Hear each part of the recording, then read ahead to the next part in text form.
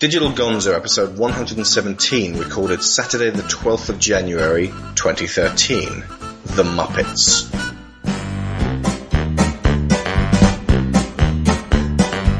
It's time to play the music. It's time to light the lights. It's time to meet the Muppets on the Muppet Show tonight. It's time to put on makeup. It's time to dress up right. It's time to get things started. Why don't you get things started? I always dreamed we'd be back here. Dreams? Those were nightmares. It's time to get things started on the most sensational, inspirational, celebrational, Muppetational. This is what we call the Muppet Show. This is a review of the 2011 film The Muppets, with a bit of Muppet history to offer perspective. Joining me is Extra Credits frontman and Pixar employee, Mr. Daniel Floyd. Hello there. Welcome back to the show. Good to be back. The Muppets were created by Jim Henson 58 years ago in 1955. The TV-based vaudeville-style Muppet Show ran for, have a guess on how many episodes? Quite a lot of episodes. Can't remember the number, though. 120. Oh, I was close. Good. And 5 series between 1976 and 1981. In 1979, they got the Muppet movie out, which was followed by The Great Muppet Caper in 81 and The Muppets Take Manhattan in 84. These had lower budgets each time and made less and less money. Henson at this point was focusing on making The Dark Crystal and then Labyrinth. His Creature Shop was now retained by other movies for their practical effects and puppetry, notably in The Storyteller and Teenage Mutant Ninja Turtles. By the end of the 80s, the Muppets were effectively the Muppet Babies. Then in 1990, Jim died, leaving everyone aghast and the future of his creations in doubt. Disney had signed a deal with him, which led to the terrible TV knockoff of both The Simpsons and The Flintstones. Remember that one? Wait, I don't. You may have blanked it out of your memory. Disney's Dinosaurs. Oh, that. Yeah. Okay. Not the mama, not the mama, not the mama, not the mama, not the mama, not the mama, not the mama. You do that one more time and I'm going to throw you across the room. Not the mama! Ah! Wee, oof. Again! Yeah. All right. Then the first of a new trilogy of Muppet films released after Jim was The Muppet Christmas Carol in 1992, which I reviewed in Digital Gonzo number 52. Despite being an utter triumph and the best adaptation of the Dickens classic ever, critics were snooty, possibly in the wake of Henson's departure, judging it as Disneyfied and not authentic Muppets. It warrants a pathetic 69% on Rotten Tomatoes, which is a horrendous imbalance. It's true. However, it made great box office and even better home video sales, so Muppet Treasure Island got an even higher box office gross and slightly better reviews in 1996, despite being nowhere near as good. However, by 1999 and Muppets in Space, it seemed like everyone had tired of these guys and the movie didn't even make its $24 million budget. Ultimately, when you're not even breaking even, it made $22 million. When you're not even breaking even, that's, it's time to go away for a decade at least, and then, bring it back at a later date. I think the time away definitely was a good idea. It gave people time to miss them. Absolutely.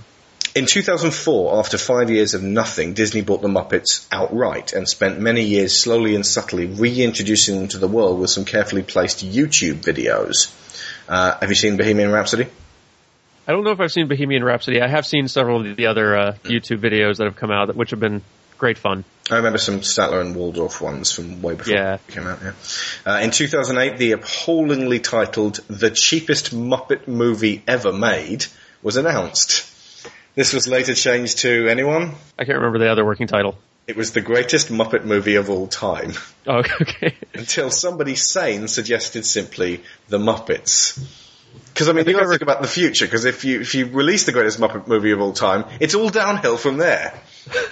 It's true. I believe I've heard that the cheapest Muppet movie ever was actually a working title of a Muppet movie that Frank Oz had in mind. It was in 1985. It was based on a very, very early script. Yeah. So I'm guessing they were maybe the initial drafts of this looked more like that at first, and it does sound like this film went through a lot of revision and change, even in production. On a side note, Frank Oz was kind of unkind about this film before he eventually got to see it. I think he'd seen some earlier drafts or read some earlier scripts, and he was saying, that's not the Muppets, that's not my Muppets. When he eventually saw it, he went a little bit easier on it. Yeah. But I didn't realise until I did some checking the other day that he's not voicing Piggy and Fozzie. I just assumed that it was because the voices sound so authentic. But no, that is someone else. It is indeed. Some people, I'm sure, more people who grew up with the Muppets and know the voices really by heart, I'm sure it's more noticeable for them. As for me, like I really can't notice the difference. Eric Jacobson plays Miss Piggy, Fozzie Bear, Animals, Sam the Eagle, and Marvin Suggs. The movie was originally pitched by Jason Segel, who plays Gary, and Nicholas Stoller, who directed the frankly bloody awful Forgetting Sarah Marshall and Get Into the Greek films. He also wrote Gulliver's Travels, and if you told me that before I went to see The Muppets 2011, a cold ball of anxiety would have formed in my stomach. Now, I've watched a lot of Muppets in the past few weeks in preparation for this review. And I can say one thing for sure. These characters alone cannot carry a movie. They can't make you laugh or cry. The puppets are conduits between the creators and the viewer. If the writing is lame, the story is going nowhere, and they don't know how to end things, that will absolutely show through in the final production. Therefore, reading that in 2010, creative heads from Pixar were called in to consult on and fine-tune the script for The Muppets 2011 made everything fall into place for me. There are so many moments of flair and humour and love and detail in this film that may or may not owe themselves to that revision. I fully believe that many of them were there in the first place. It's something Segel and Stoller couldn't possibly be faking their way through. And it was a pet project for them. They really wanted to get this thing made. But it's abundantly clear that to make the Muppets shine, to make them work so that we all can't get enough of them, a production needs strong creative drive and a unified goal that goes beyond just another caper. In this case, they had to show the people who were there before the heart they remember, and show the children who had never met them what the big deal was with all these puppets. It's a cleverly handled balancing act that reminds me of Star Trek 11. Folks that know a thing or two about the original series can recognise the references, but nothing serious is hung on prior knowledge. It's handled in such a way that the film works perfectly well on its own merits. Likewise, it's clean, brisk, and you care about the characters, which is really all anyone can ask of a film. This was a phenomenal success. It's, empirically speaking, the best cinematic Muppet outing, just edging out Christmas Carol.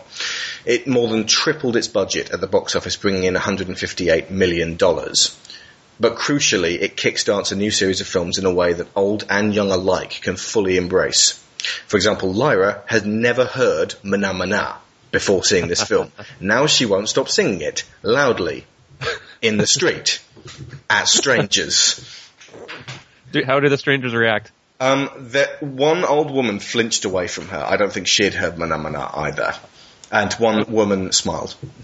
Okay, has anyone responded with a like back at her? Not yet.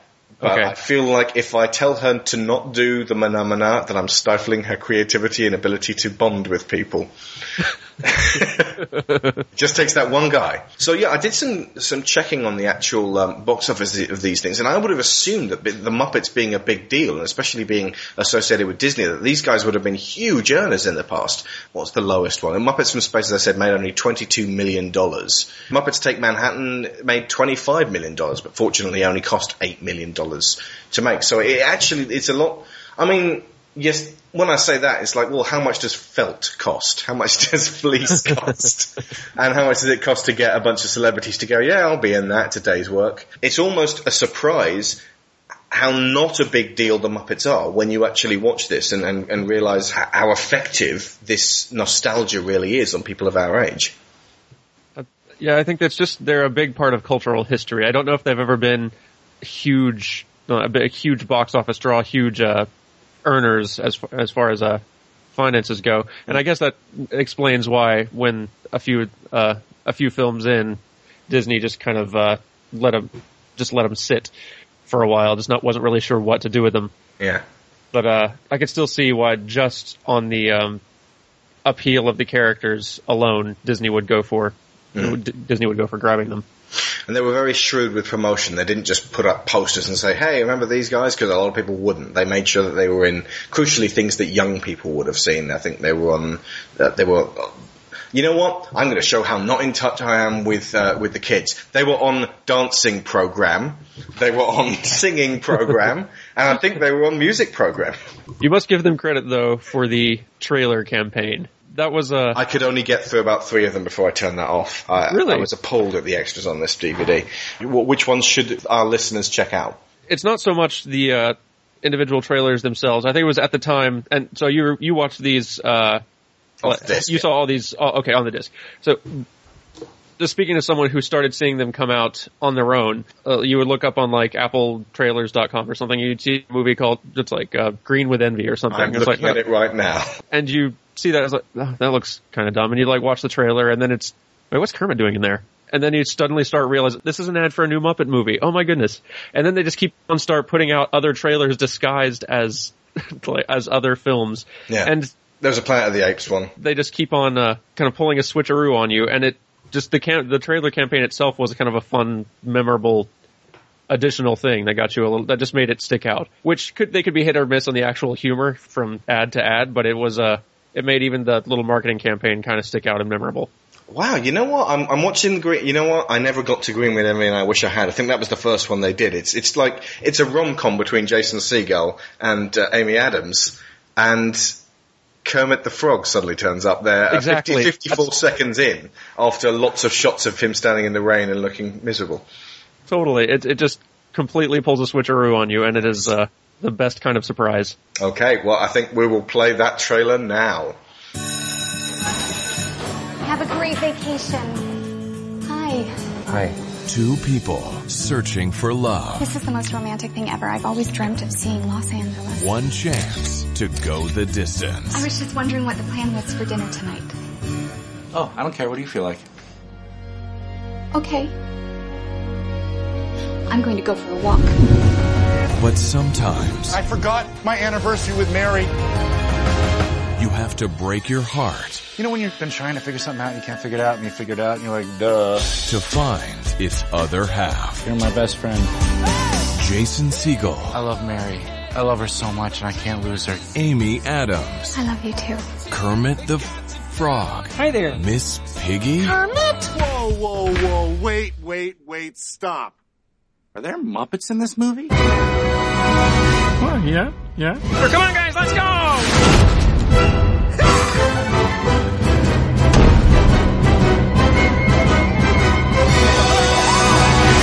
The Muppets.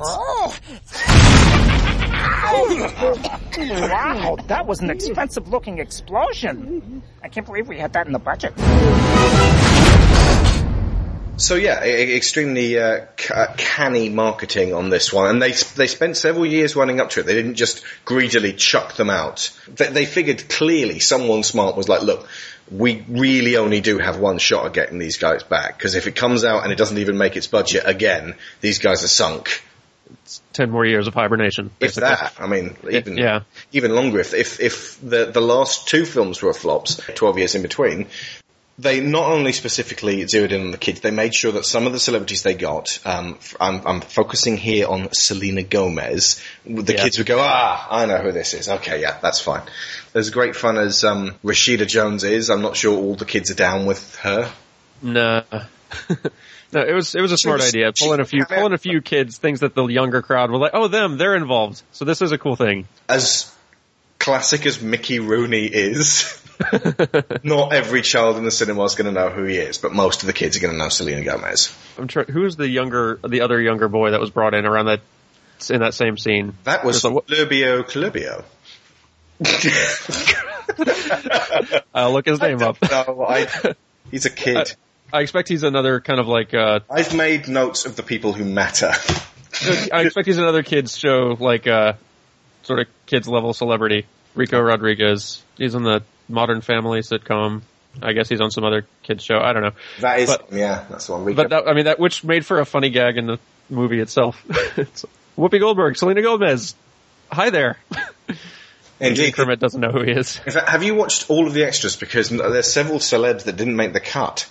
There's a lot of celebrities that didn't make the cut. Yeah, like I said, I think this film went through a lot of changes, even in post. I mean, it seems like almost fully half of the celebrity cameos ended up getting cut for time or for clutter.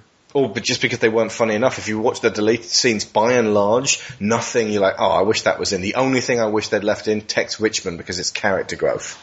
Yeah, that bit, and maybe if they could have saved the little bit with Walter whistling for a taxis, just because that kind of sets that up a little better. Yeah, but also I liked seeing Ricky Gervais, but he is in talks for the sequel. There was a bit with Ricky Gervais doing his thing where he acts as himself, going to get a fake Oscar from the fake Oscars ceremony that Muppets are putting out there. Kathy Griffin's in there too, and Ed Helms is a creepy Superman pretender at the just outside Man's Chinese Theatre, in Hollywood where the freaks are.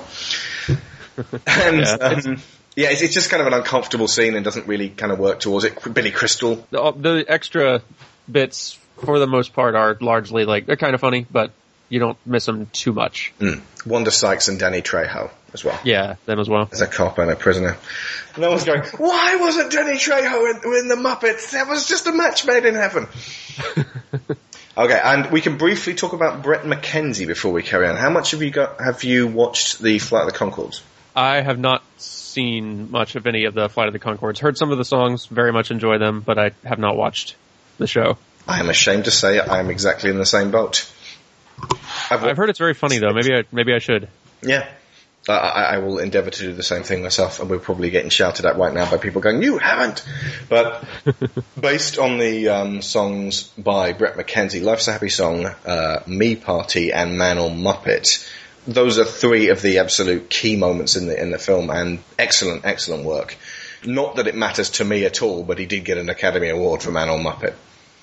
It's weird to me that was the song they submitted to the Academy. Again, that for whatever it matters. I would think, honestly, Life's a Happy Song is the one that I always remember from this movie. And if they wanted to go for kind of appeal to the dramatic sensibility of the Oscars, I'd assume that Pictures in My Head. Yeah.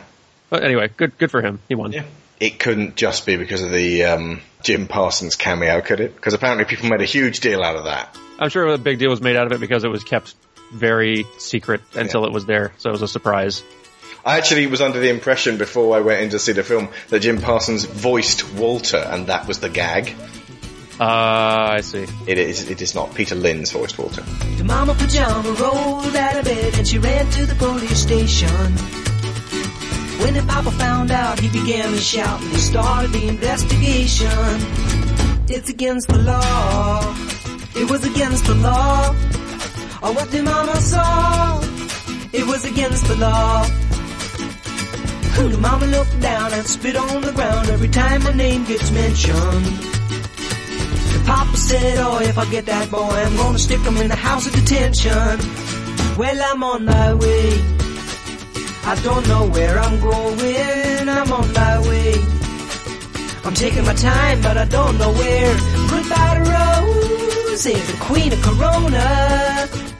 See me and Julio down by the schoolyard.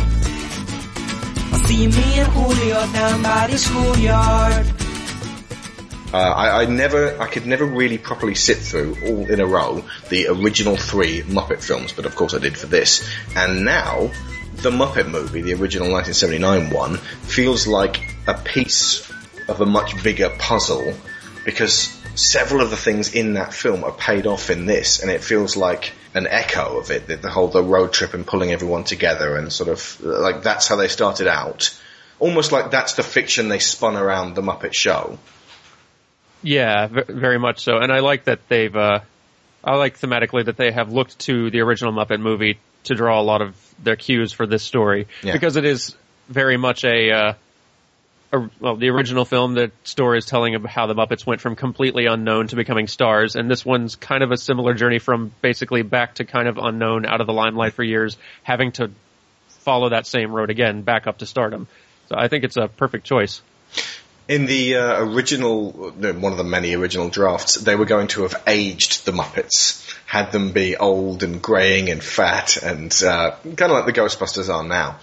Apparently some of them were going to be dying of old age in the film. And that just became too dark and too horrible. And also they had to think about sequels. No one is going to really want to see it. Why restrict yourself with what the restrictions of real life are? Yeah. I mean, I know it's a nice little story device, but it'd be awful to watch. I don't think there's any precedent set for Muppets aging. Yeah, actually, I was just about to say, end of Muppet Christmas Carol, they visit old Fezziwig, and it's old Fozzie. But that's their. But yeah, like that within the Muppet canon fiction, you can tell that's young Fozzie dressed up in old makeup.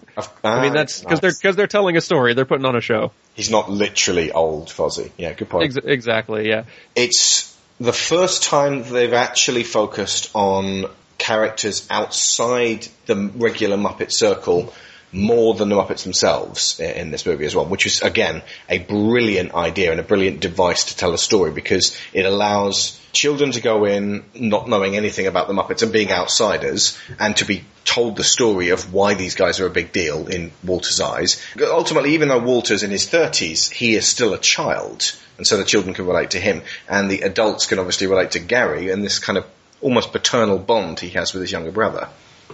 Absolutely. In a very general sense, I love how genuine this film feels. Like, it is an actual genuine, sincere Muppet movie. It's a cheerful musical, which is not something which is like very rare and kind of out of fashion at this time.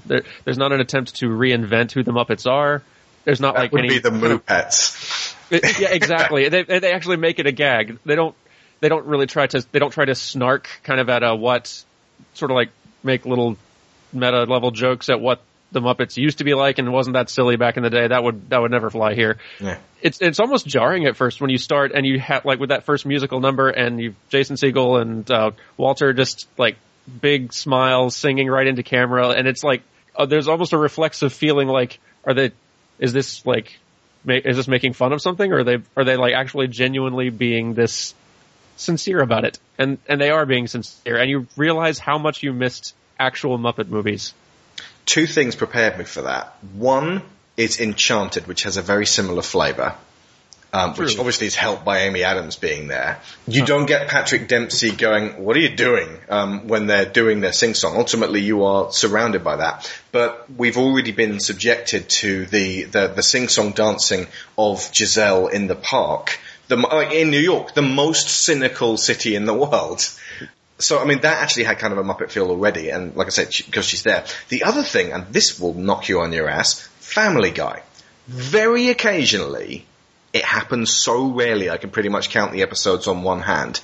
They will do something totally straight, and it'll be in reference to something that McFarlane and the rest of the writing team have a great respect for, and or that the license said, okay, you can do it, but you are doing it straight. So, for example, they did a bit of Sound of Music in one of the earlier episodes, and there's a bit from Anchors Away where Gene Kelly dances with Jerry the Mouse that they have pasted Stewie over, which actually kind of brings a lump to my throat every time I watch it. Even though it's Stewie, they just do it so wide-eyed and straight that it's kind of, it feels that same level of, remember when life was simpler, or at least that's the story we were told. Which of course is way before my time. That's true. I don't credit Family Guy enough for that, for their actual genuine respect for a lot of the things that it's so small and so rare. But it does happen. It does definitely. I mean, you can tell that we're way off topic now. No, go for it. But it's funny you bring up Enchanted. I remember at the time I wasn't super fond of that movie, and even after you'd seen it, even after seeing it, I think it's because I didn't realize they were going to.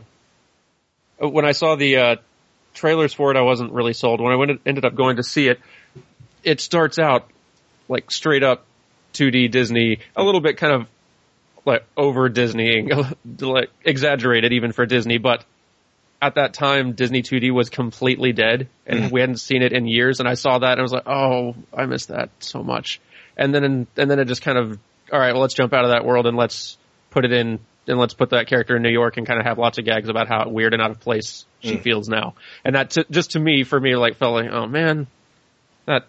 Even though like she an opportunity lost or missed. Yeah, even though in the end, in the story, like her optimism and all that just kind of triumph over the New York cynicism, the fact that a lot of the movie was built around kind of the humor of how weird and out of place. Weren't these characters silly? Well, that sort of stuff would never fly now. Yeah. That sort of vibe just really kind of felt off-putting to me, just being raised on Disney. The fact that the Muppets does not do that the cynical character, like the only cynical characters are the villains. Yeah.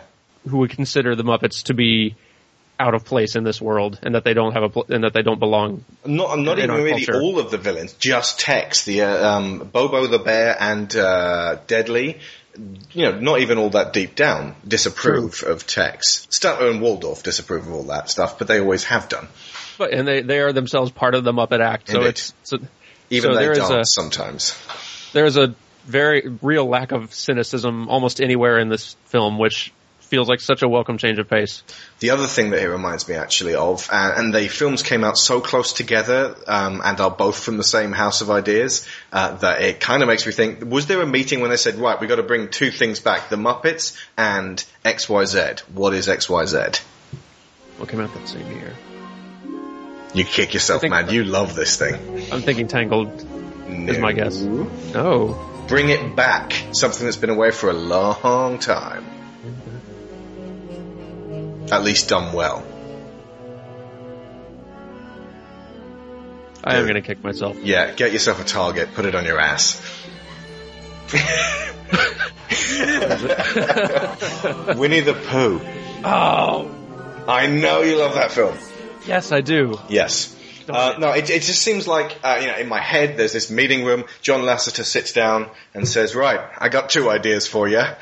Muppets, Winnie the Pooh. You own those two properties. Make them happen within 3 years. That's right. I can't believe I didn't think of that. And again, with Winnie the Pooh, they play it totally straight. They don't go, ha, wasn't it silly back then? I actually had an idea a while ago of, wouldn't it be awesome if Disney pulled a whole, trick on people and said, look what we've recovered from our vaults, and had basically recreated in a very specific style a film of yesteryear which never got released. And if the whole thing was a ruse and it actually was created by them just on the sly to one side, but in the old style. But people don't like being hoodwinked. They like being told what's what. So of course they can't do that. Closest they can really get is to do Winnie the Pooh but continue in the same pencil scratch style. With great success. Yeah. So we're not even off Life's a Happy Song yet. Okay. Wow. It's a wonderful moment. The other thing it reminds me of, WALL-E. WALL-E kind of got people prepared for this with shots from Hello Dolly in there. Yeah, actually, now that you mention it. It was Pixar testing the public and going, look, you know what, there may still be room in your hearts, you cynical bunch, for this stuff. Out there's a world outside of Yonkers, way out there beyond this hick town, Barnaby. There's a slick town, Barnaby. Out there, full of shine and full of sparkle. Close your eyes and see it glisten, Barnaby. Listen, Barnaby.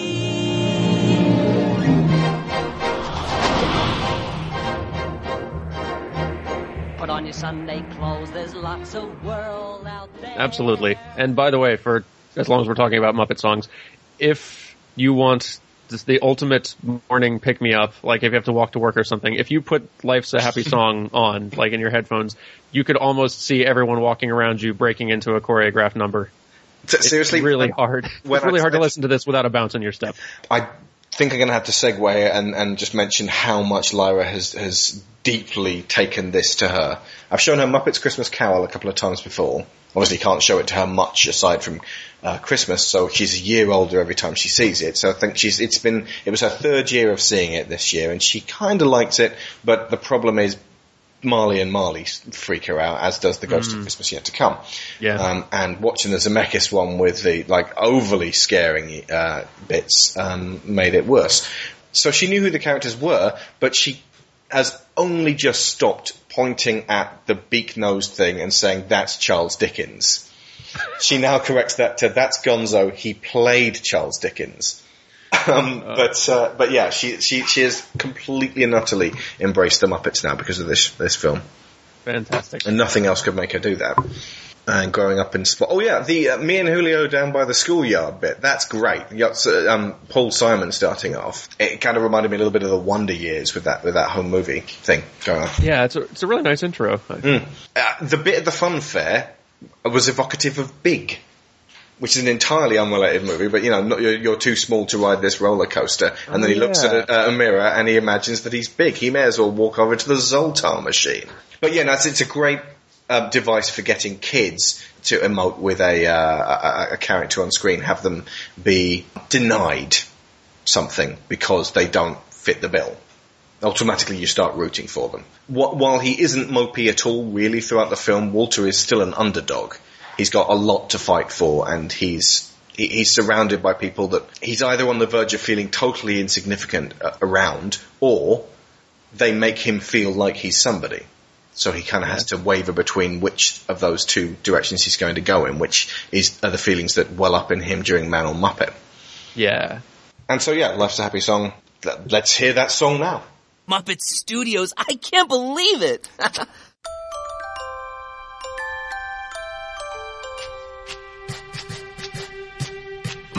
Everything is great. Everything is grand. I got the whole wide world in the palm of my hand. Everything is perfect. It's falling into place. I can't seem to wipe this smile off my face. Life's a happy song when there's someone by my side to sing along.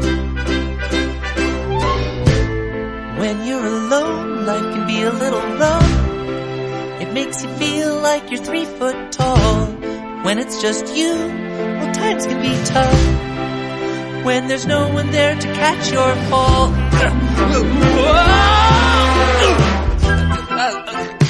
Everything is great. Everything is grand. I got the whole wide world in the palm of my hand. Everything is perfect. It's falling into place. I can't seem to wipe this smile off my face. Life smells like a rose. With someone to paint. Someone to pose. Life's a piece of cake. With someone to pedal. Someone to break. Life is full of glee. With someone to saw. Someone to see. Life's a happy song when there's someone by my side to sing along. I've got everything that I need right in front of me. Nothing's stopping me. Nothing that I can't be with you right here next to me. Life's a piece of cake with someone to give and someone to take. Life's a piece of pie with someone to wash, someone to dry. Life's an easy road with someone beside you to share the load. Life is full of highs with someone to stir and someone to fry. Life's a leg of lamb with someone there to lend a hand. Life's a bunch of flowers with someone to while away the hours. Life's a fillet of fish. Hey! Yes, it is. Life's a happy song when there's someone by your side to sing along.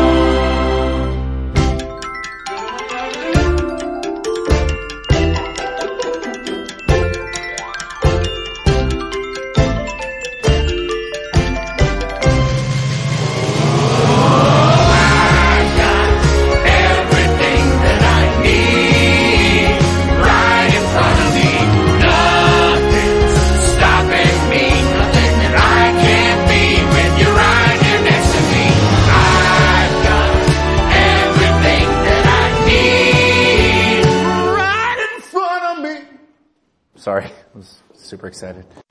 Oh, this is the most romantic thing ever. I've always dreamt of seeing Los Angeles. I know, Walter can't wait either. You don't mind that he's coming, right? No, of course not. As long as we can spend our anniversary dinner together, that's all I ask. I'm gonna go check on Walter. Everything's great, everything's grand, except Gary's always off with his friend. It's never me and him, it's always me and him. And him, I wonder when it's going to end. But I guess that's okay, 'cause maybe someday I know just how it's going to be. You're right up on the steed, get down on one knee and say, Mary, will you marry me?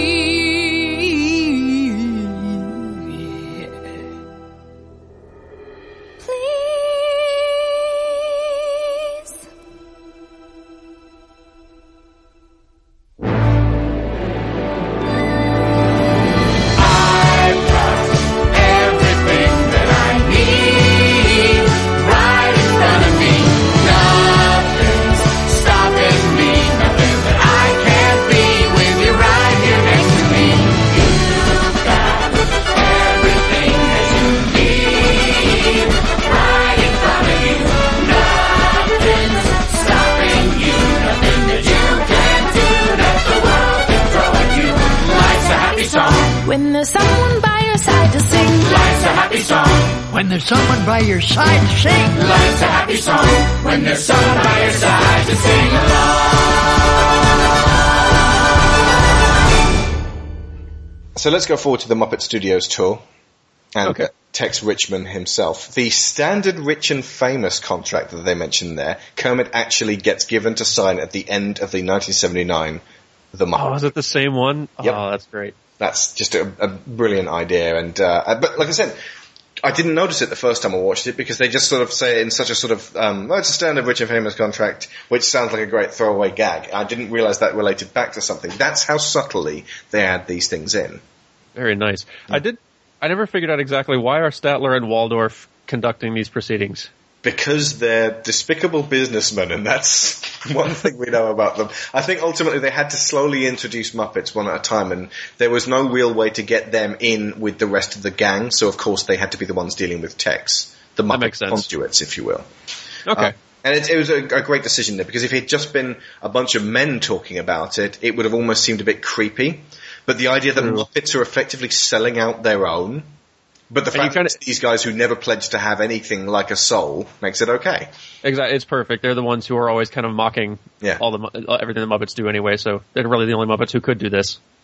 At the moment just before the humans and other Muppets enter, and it's just Walter looking around Kermit's office, and it kind of reminds me of Woody in Toy Story 2 when he sort of looks around and sees himself suddenly, a phenomenon. The idea of this Kermit's life is all over the walls, and how the music just, very quietly and very gently sort of gives you sort of impressions of how that felt a little bit. And then when the camera sort of lovingly goes over the banjos and you hear just a little bit of string picking in the background. It's a wonderful moment. Absolutely. Powerful nostalgia in this film. And what a great idea to have that nostalgia being kind of the framing device for the entire story. Yeah. But I don't know how they manage it, but they manage to keep the nostalgia reined. I think it just must be that they change the tone at just the right moment each time, because just after that, you get Tex Richman, and then that scream that lasts and lasts and lasts and lasts and lasts, which is goddamn hilarious. But I'm thinking, like, if the story itself weren't about a bunch of characters who love the Muppets and dearly miss them, these shots going through Kermit's office would feel very, like, blatantly nostalgia-driven. Like, all right, why are you, a slow pan look over the tuxedo, oh, like, that's totally for the fans, the people who've just missed the Muppet Show. Yeah. The lovingly looking at the banjos, all that might feel perhaps a little just, indulgent if it weren't for the fact that our main characters are feeling that exact same way. Yeah. That's what makes having these additional, having Walter and, Gary and Mary being the main characters such a great move. Yeah. Because it allows us to experience the Muppets from the outside. If you were just with Kermit, you have to really explain to the kids who Kermit is and what he's about again. But since you've already done that in a bunch of other movies, it's kind of like you're treading water. Absolutely. And the nostalgia driving moments might feel forced if it weren't for having these other guys. Yeah. Walter has felt this for most of his adult life, and this connection to these guys, and has to kind of rekindle it in Kermit, because he's pushed it down and hidden it away, and it takes Walter's influence to actually bring it back out of him. Yeah. Also, when we're at Kermit's house, we get to see 80s Robot, who I hope is in at least one more appearance in one of the other films. Not like the whole way through, but just I did laugh at 80s Robot. He was awesome. So he's great for a little bit of extra flavor gag. Tab, new Coke. You got to ask how long that new Coke's been sitting around in Kermit's house. That's a great thing about a Muppet movie. They can throw in a quick side gag that has nothing to do with anything else if it's funny enough, and then let it go, and you don't really blink an eye at it. You just enjoy the laugh, and then things get back on track. Although most kids don't apparently understand what the modem sounds mean. You really? Kids today. Yeah. So, where do we go first? I shall take the liberty of using my modem to locate the Muppets. Okay, great. Wow.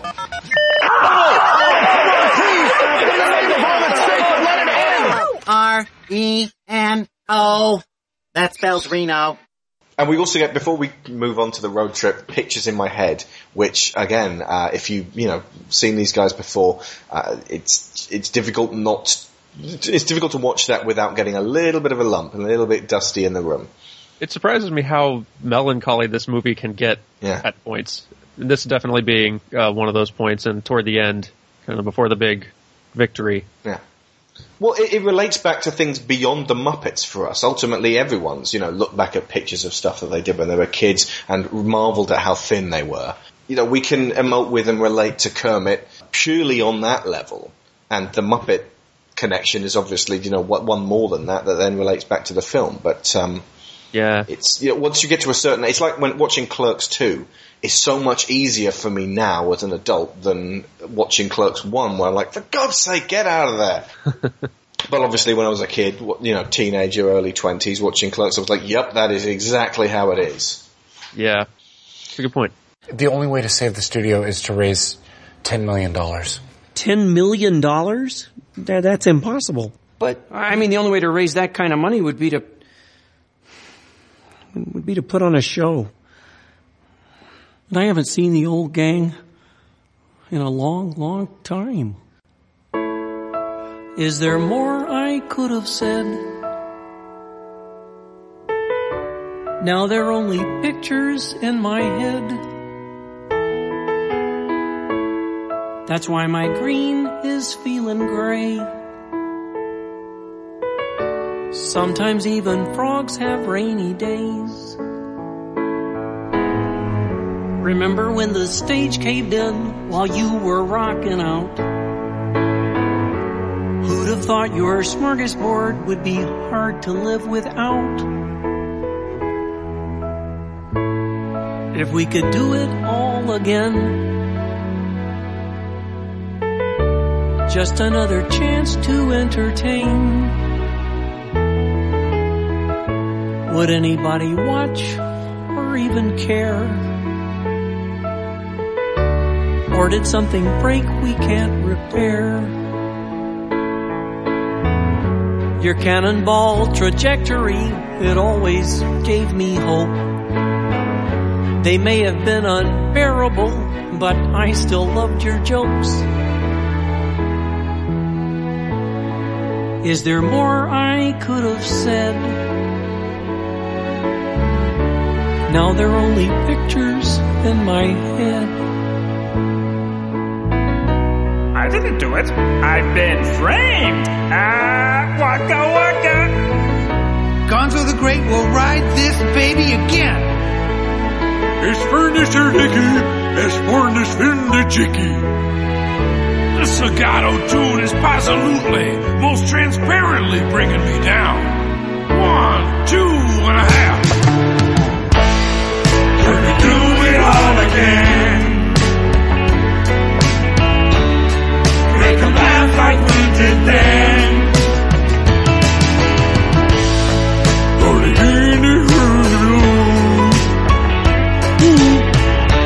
We can harmonize for one more song.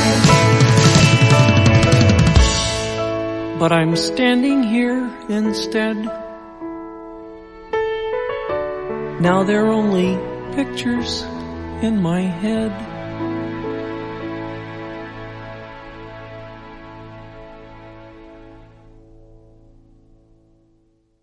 I guess if we're going to go, we better get going. We got a lot of people to find. Oh, great! But wait, how do we find them? Didn't you see our first movie? We drive.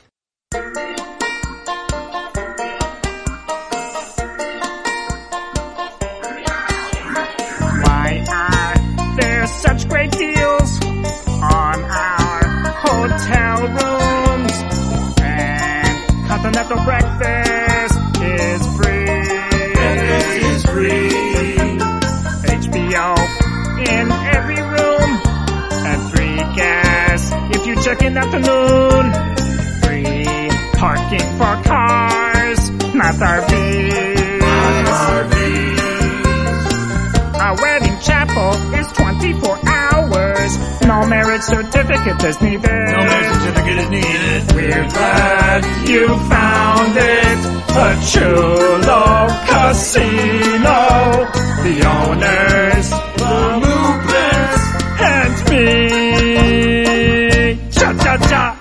Thank you, you're a great audience. So then they go on the road trip to Reno, they meet the Muppets, and did you recognise the guy playing, I think it's the tambourine, the human guy with the beard in the background of the Muppets. Dave Grohl, of course it is. It is indeed Dave Grohl.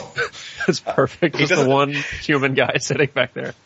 He doesn't have any lines, and was it that he's playing Animal, and everyone else is playing like twisted versions of the Muppets. Who's Fozzie playing? Is he playing himself? Yeah, I guess Fozzie, they could actually get one real Muppet, and he's there headlining. Yeah. Or is it like the Muppets also featuring Fozzie Bear? He's actually below them. Exactly, Which is, that's a Spinal Tap gag. I told them before, I told them 100 times. If I told them once, I told them 100 times to put Spinal Tap first and Puppet Show last. It's a morale builder, isn't it? We've got a big dressing room. Oh, we've got a bigger dressing room than the Puppets, so that's refreshing. Fozzie is another huge linchpin of this movie. Seeing how affable he is, how innocent and honest he is, and he's living outside in an alley, effectively, for this part of his career, and when it rains, that's a real problem to him. And so when he's, later on, he's, in his hammock, looking up at the stars and just hoping that it won't rain on him again. It's like he seems all sort of silly and resilient to everything, but you kind of want good things to happen to Fozzie just because he's a little bit pathetic. It's true. Yeah. I hadn't drawn that rain connection. But yeah, thematically, but that's really nice. Yeah. You don't want him to be a soggy bear. True. You also get Miss Poogie, who again turns up later on in the movie as this really gruesome Miss Piggy alternative. Now, that didn't have any relevance until I watched a documentary which mentioned that Frank Oz played Miss Piggy as a truck driver trying to be a lady. Which kind of works, and that unlocks her character, because you realise why she behaves the way she behaves. Miss Poogie is a truck driver, that's it. Yeah. Okay, so then they go on to Gonzo and his plumbing business, which is editorialising, actually. The whole thing seems to be revolve around the take a seat at these 5 toilets gag. And also I have wired this entire business, button to destroy plumbing business. Sharon mentioned when we saw it last week, couldn't he have sold that and raised some of the capital? Like, no, of course not. It makes far more sense to destroy it. And how many people died in that blaze? That is what Gonzo would do. Didn't he at some point, I don't know if it was in the show or in the original film, didn't he sell plungers? Wasn't that his business or something? Plungers does remind me of something. Like he's a plunger salesman or something, so this is just an extension. Now he's a huge plumbing bigwig. I think, they did mention he was one of the biggest plumbing magnates in the country. So it would stand to reason if he carried on down that road and leveraged his Muppet fame as a result. But it's again, he's not happy. Significantly, he's been wearing his Gonzo the Great costume under his business clothes for I think he says years. Ergo, he's been waiting for this opportunity, so you're automatically on board. Now, Gonzo is voiced by Dave Goelz, who's one of the only characters whose actor has returned after all these years, because Jim Henson used to voice Kermit the Frog, Frank Oz doing Fozzie and Miss Piggy, and Lyra was bewildered to learn that there was a relationship between Yoda and Miss Piggy and Fozzie.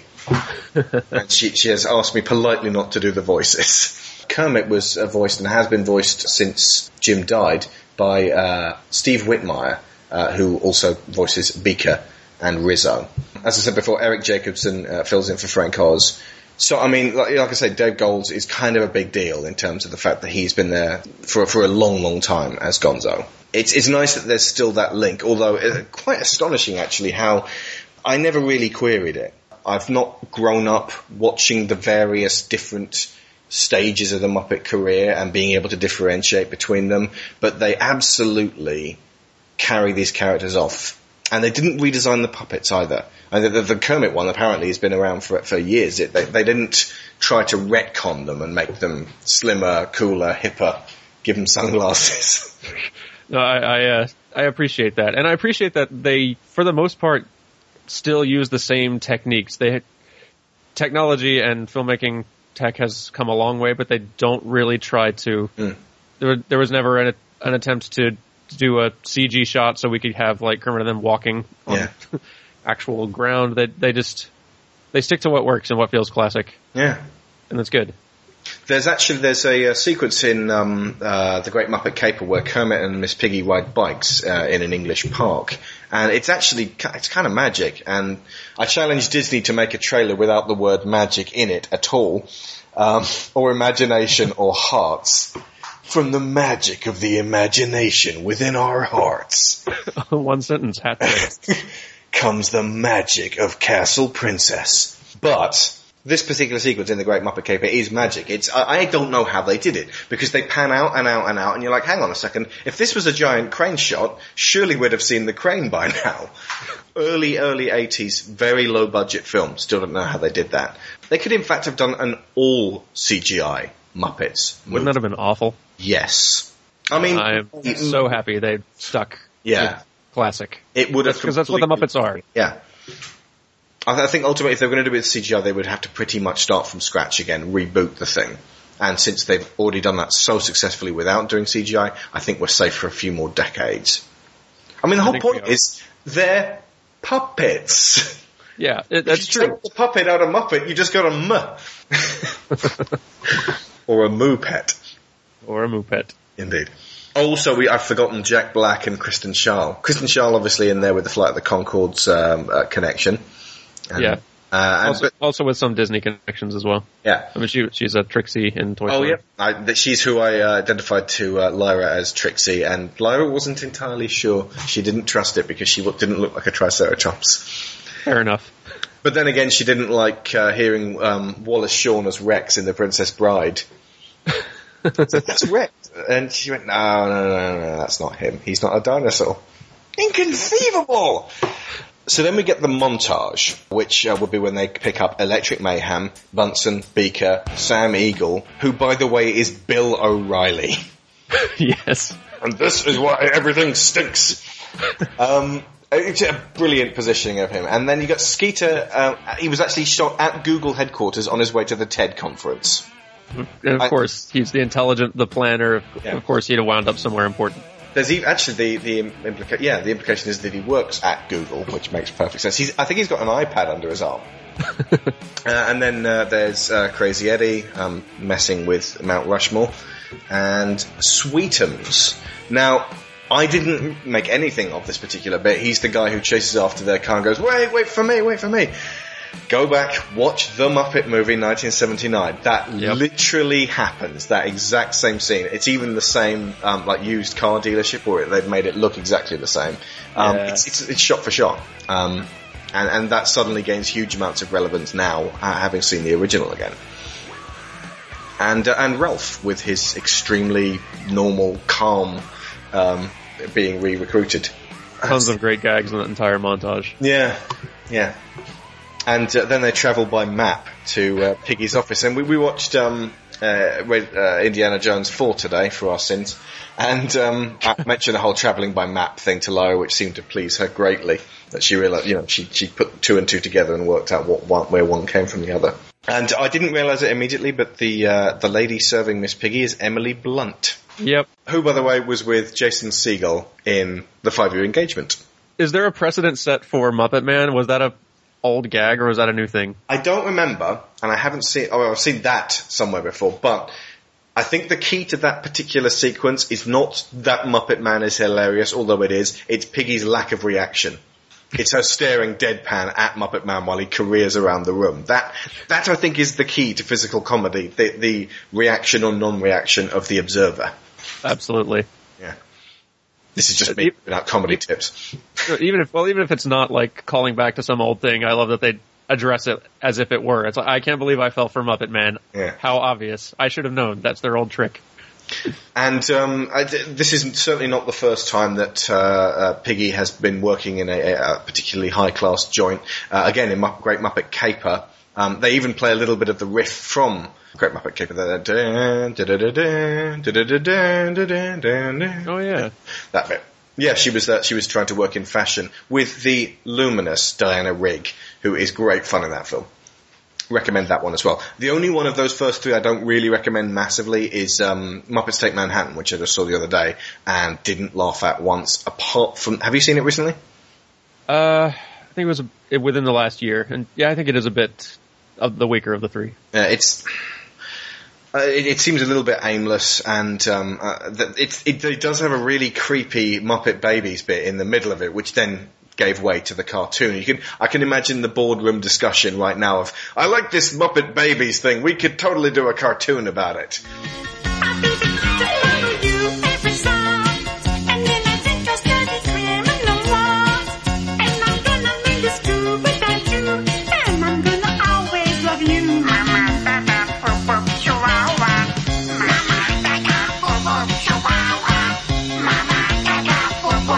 And like they invent Scooter's sister, because there aren't enough female Muppets, of course forgetting Janice.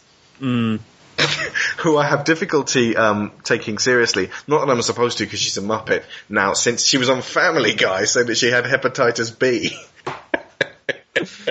Oh. Waka waka, who wants to hear a funny ass joke? Oh, poor Janice. So yeah, Piggy's office and that's not bad. I do quite good. That's why Lara tells me to stop. She doesn't tell me not to do the bad voices. That's when you know you've hit the mark, when she needs you to stop. She has put a moratorium on Gollum pretty much indefinitely. So yeah, Piggy's office, and she gets to say no so that she can then make a big grand entrance again later on, because ultimately it's almost too easy if they all say yes, and the whole point is so that she can come back. I'm almost surprised she didn't wait until the end, but obviously they've got a lot of other climaxes happening there. So, but how else is she to make an entrance and upstage everybody? Because that's what she needs to do. Yeah, she can't just pile into a car with 18 other Muppets. Yeah, she can't just do the Ralph. Okay. Now, there has to be significance to her return. When I first saw the next bit, when they go to see the various TV network execs, including Rashida Jones, the lovely Rashida Jones as Veronica, I had not yet seen Community. So when I saw Ken Jeong, I went, oh, it's that guy from Knocked Up. Now, suddenly, Ken Jeong is Chang, and totally Chang. And I could imagine Chang himself doing Punch Teacher as a TV show. And then suddenly Donald Glover comes in. Yep. He's not even listed in the cameos. Oh, he's not, you're right. Take a look at the shows that are popular now. Punch Teacher. Oh, I love that show. It's time to punch Teacher! Finish him! It's my favorite. I just thought I could make a difference. Veronica, bad news. Punch Teacher has stopped production. It's being sued by the Teacher Society of America. What's their problem? No idea. I just found out. Right, I don't think I've mentioned this show before, but I'm going to do a podcast on it sometime pretty soon. Daniel pretty much insisted I watch Community. Yes, I did. And then pretty much bought me season 1 for Christmas. Yes, I did. Although I had already seen both season 1 and 2 and realised what a goddamn awesome show Community is. I'm so glad that finally clicked for you. But I went back and saw the first episode with Paul Platshaw, just to pitch it to him. I showed him that, then I showed him Modern Warfare. When you guys watch it, stick with it for the love of God. Or just do what I did there. Jump straight forwards to, I think it's like episode 24 out of 26, Modern Warfare. Watch that as soon as you know who the characters are, because that will make you go, I get this show now. Yes. But, I'm going to say right now, Community. It gets even better for season 2. Then dips a little bit for the beginning of season 3, but then the bit with the dice in early season 3 just brought it all right back again. It absolutely does. And then Community. The beards. Anyway, Community. Yes. It is great. Coming back. Once you guys have seen Community and then you watch the Muppets again, you will go, it's Troy! And it's Chang at this particular point. Yes, you will. So the TV networks, this is their nod to cynicism and them going, this is what we could have done with the Muppets and created the carefully remarketed version of this classic brand. And I love her little chart where she just rolls it out and out and out and out. And this is where you guys are way off. the centre of what's called, which, by the way, at the point the film came out, was absolutely true. No one cared. Their last film didn't even make bank 12 years ago. It's actually it's alarmingly true and honest for them to actually come forth with that, and for them to actually put it on the table and go, yeah, you know what, we aren't popular.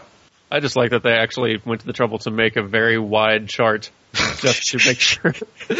Couldn't leave the Muppets off of it, had to make sure. I want to pause and zoom in and see who all the cool people are. I probably wouldn't recognise most of them. I feel like, and I didn't look very closely, but I feel like in the very dead center is just like a picture of a cat in a costume. Is it the Orlando Johnson cat? I don't know. But I would imagine that, what's her name? Selena Gomez? Might just be all of the guest stars, or all the cameos are in the middle. Okay, so then there's the cleanup montage, and somehow Lyra has now started singing Starship. We built this city.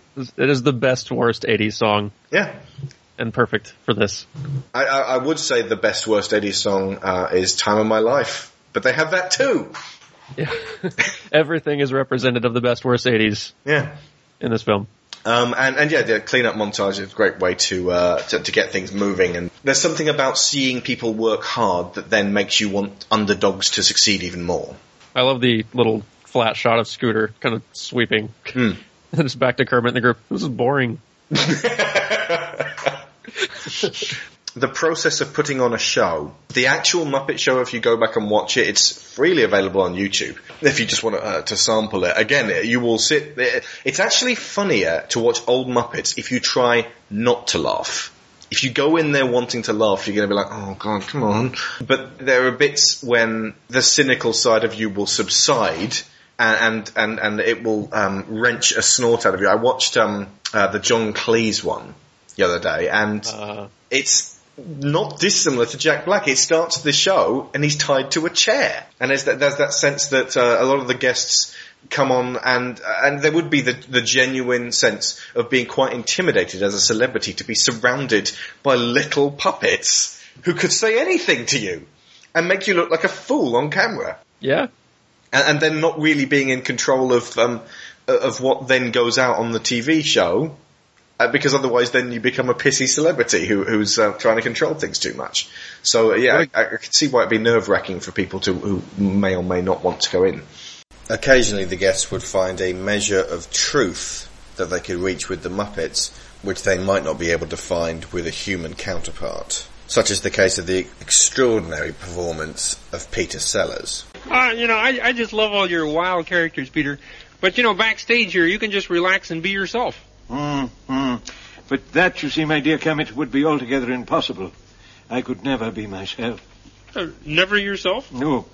You see, there is no me. I do not exist. I beg your pardon.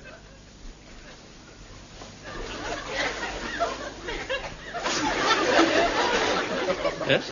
There used to be a me, but I had it surgically removed.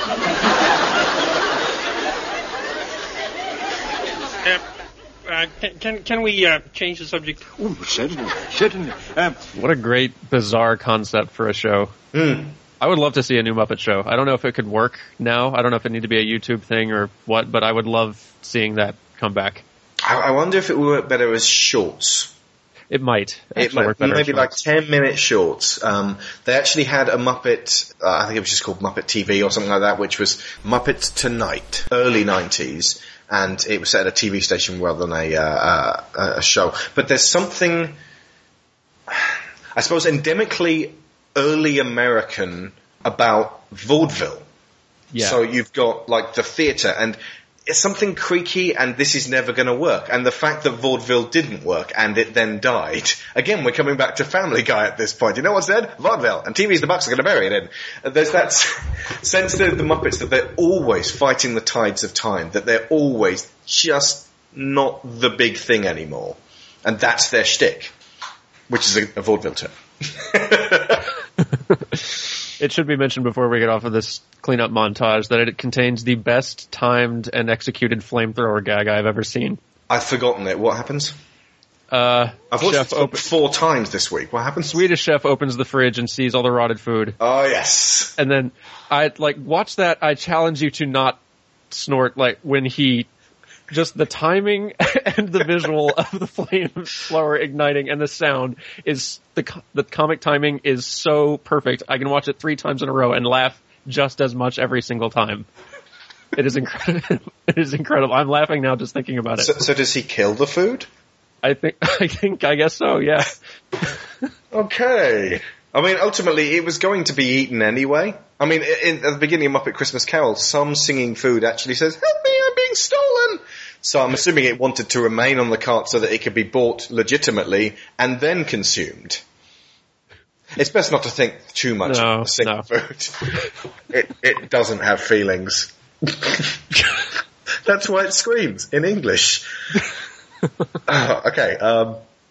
And also we get at this point Gary's feelings for Walter, and you get that sense that he's clashing with Mary because he doesn't want to let Walter go, even when it becomes apparent that there is actually a place that he fits in better.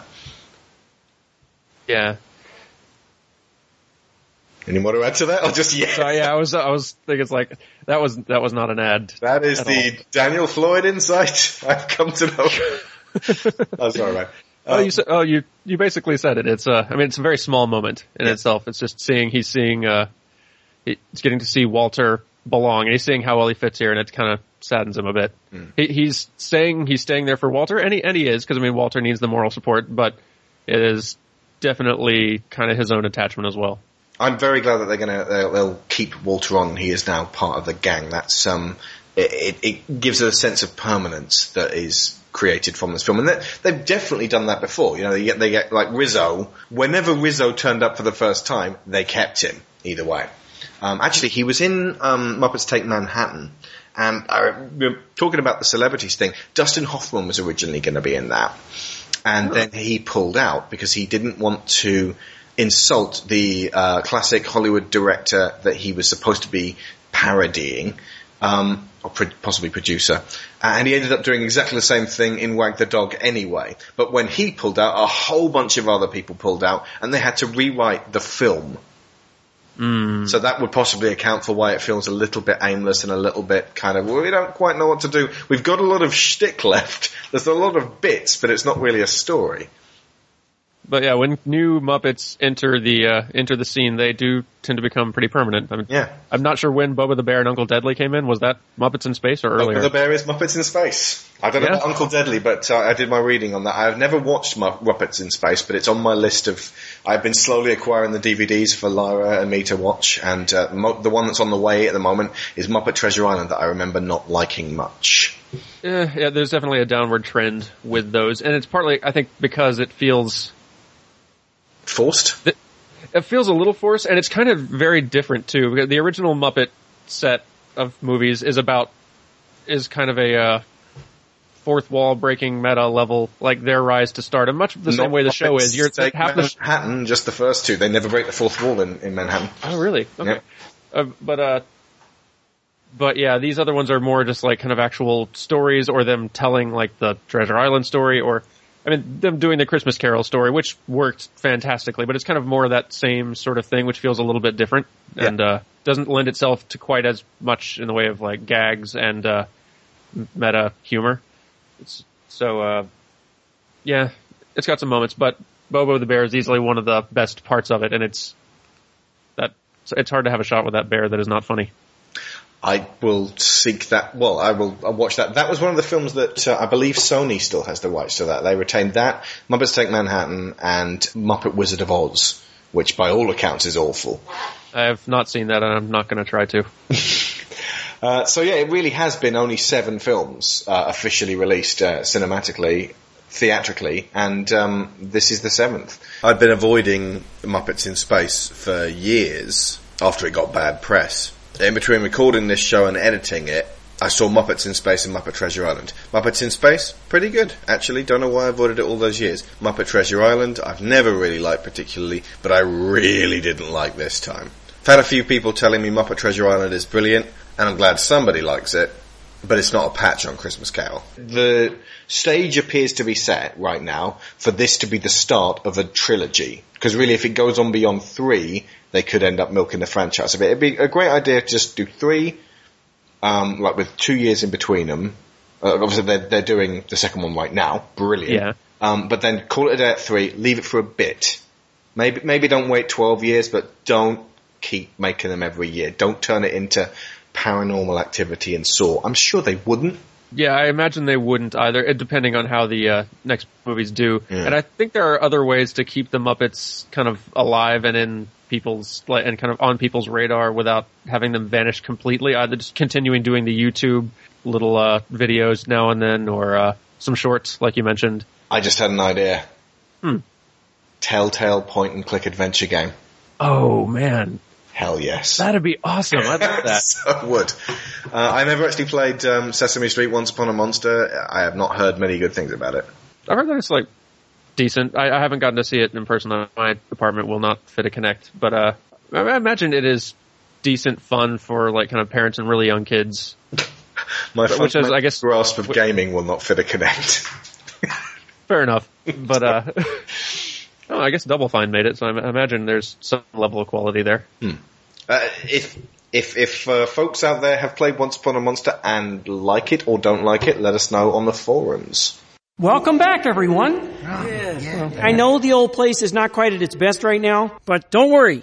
We'll be fine. Commit. There's no way we can rehearse with a place like this. Don't you guys remember? You're the Muppets. You do this to music. Well, alrighty. We built this city. We built this city on rock and roll. Built this city. We built this city on rock and roll.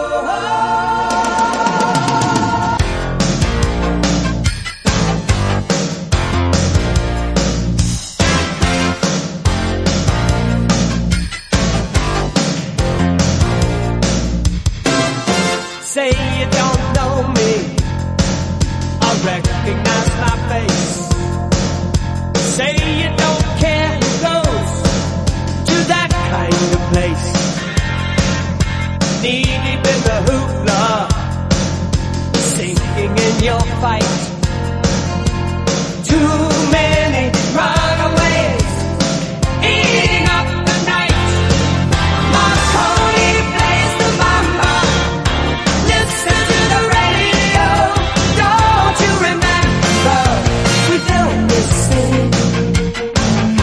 We built this city on rock and roll. We built this city. We built this city on rock and roll. Built this city. We built this city on rock and roll. I think we're at the point of Piggy versus Poogie, which is yes. an interchange. But this is really actually more about Piggy and Kermit and the sense of what did we have back there. There's quite a lot of Barbara Streisand in Miss Piggy. There's a certain wig she wears, which is like very curly, kind of like almost violently curly hair, which she wears, especially when she's in kind of a tossing her head around rage, that she's quite Streisand-y, if that is a word. Streisand-y. Yeah. And I believe, I could be wrong, but the photo of them that has been torn in half when they were being married was from the end, either the end of Muppets Take Manhattan, where they actually get married in a somewhat creepy ceremony that Kermit didn't agree to, or a brief marriage fantasy in the middle of the Muppet movie, which he has. Either way, it's one of those. I'd imagine the Manhattan one. There's an interesting kind of characterization with Kermit in this film, just with his kind of, even if it's just a small thing, with his real inability to kind of openly tell Piggy he needs her. Yeah. Or he just kind of has a group leader mentality. So much so that he's usually thinking, or only able to really, well, maybe that's not what is driving it, but it's kind of what he sort of maybe hides some personal feelings behind. Kermit very, very often he's quite businesslike. He actually keeps his feelings very much sort of under the surface, and if someone's hurt him or if he's upset about something, he tends to keep it to himself. And you can see his well, he doesn't have any shoulders, but his body droop a little bit and his expression go down. But yeah, he doesn't really handle people on a non-business-like level. He would almost seem cold if you didn't absolutely love the guy. I'm a huge Kermit fan. Oh yeah, he's the best kind of humble leader, support type guy. Yeah. But yeah, that's right. When it does kind of get to a personal level, he always does get a little more kind of awkward and struggling to find words. Yeah. I know several people who could relate to that. Yep. Then there's Mary and her me party, and we can finally talk about Mary herself specifically. A brief cameo here, like 9 seconds long, by Sarah Silverman, who I think will only suddenly get relevance to Lyra once she's seen Wreck-It Ralph. Yep. Amy Adams is one of the most luminous and, what would be the best way of putting it? Adorable? Adorable ladies, actresses in the world. She's pretty adorable, yeah. She has a quality to her where you want good things to happen. I've very rarely seen her playing characters that are conniving. I'm sure it's happened at least once. Yeah, I can't think of any conniving ones. I haven't seen The Master yet. I don't know what she plays in that. It'd be playing against type, but it's almost like, have you seen Junebug? I haven't. She kind of got that wide-eyed optimism in that and then made a career out of it. But at the same time, it always seems very real. It never seems like she's just putting it on. Yeah, she does have a very sincere quality about her in just about everything. So it's interesting that she's cast here as a character who is mostly really there to create conflict. She's there to effectively be Gary's real life that he needs to be moving on with. You know, his family responsibility. She refers to Walter in the beginning during Life's a Happy Song as it's always me and him, and she refers to him as his friend, not his brother, his friend, like almost like Walter could lift out of Gary's life, which in other hands would make her seem really unreasonable. So Me Party is there to get you on side with Mary and go, you know what? I can see actually why you would be upset. This is your 10-year anniversary, and yeah, you kind of want it to be adults for a bit, and yet you're hanging around with Muppets. Yeah, and then yourself. Another fantastic little song which I've ended up humming and singing to myself, and they do manage to relate it back to the Muppets by Miss Piggy singing the second verse. Yeah, and don't they frame it in kind of that like electric disco sort of light thing, which I'm trying to remember what that's from originally. It may be just a Muppet Show thing. You mean the borders that suddenly... Yeah. Pass? It might just have been an effect that was on TV quite often in the 70s when they'd start up some sort of disco bit. I'm almost positive that's been done in the Muppets before, but it might just be a Muppet Show musical bit at some point. So. I would imagine back in the late 70s, early 80s, it was almost mandatory for them to have a disco skit once every 2 weeks. Over 120 episodes, there were probably quite a few. Probably so, yes. There is no straightforward disco pig or any extremely dated character like that. They only have 80s Robot. 80s Robot. Who they just invented, as far as I can tell. I think so. But yeah, the bit that she does at the beginning it's like she cuts a bread roll in half, sticks 2 forks in it, and does a little leg kicking thing. I think that's a Charlie Chaplin thing. Because Grandpa does it in The Simpsons, and then the lawyers of the Chaplin estate come in and give him a subpoena. Yeah, it's from the Charlie Chaplin film The Gold Rush, which, interestingly enough, is in the public domain. So you folks do all the bread roll dances you feel like you're not going to get sued. Welcome. How many in your party? 2? No, just the one. All right, party of 1, follow me. I look around, and once again I'm on my own. My man in here, he's gone and done me wrong. No one's gonna stop this girl from having fun. I throw my hands up high and have a party for one. I'm having a me party, a party by myself. A me party, I don't need nobody else. I'm having a me party, I'm the first in line to show. There's no one at this party that I don't already know. I'm not gonna sit around by myself and wait for you. Haven't you heard? One is the new 2. I'm gonna make a scene. I'm gonna make a fuss. Tonight I'm gonna celebrate with just the one of us. I'm having a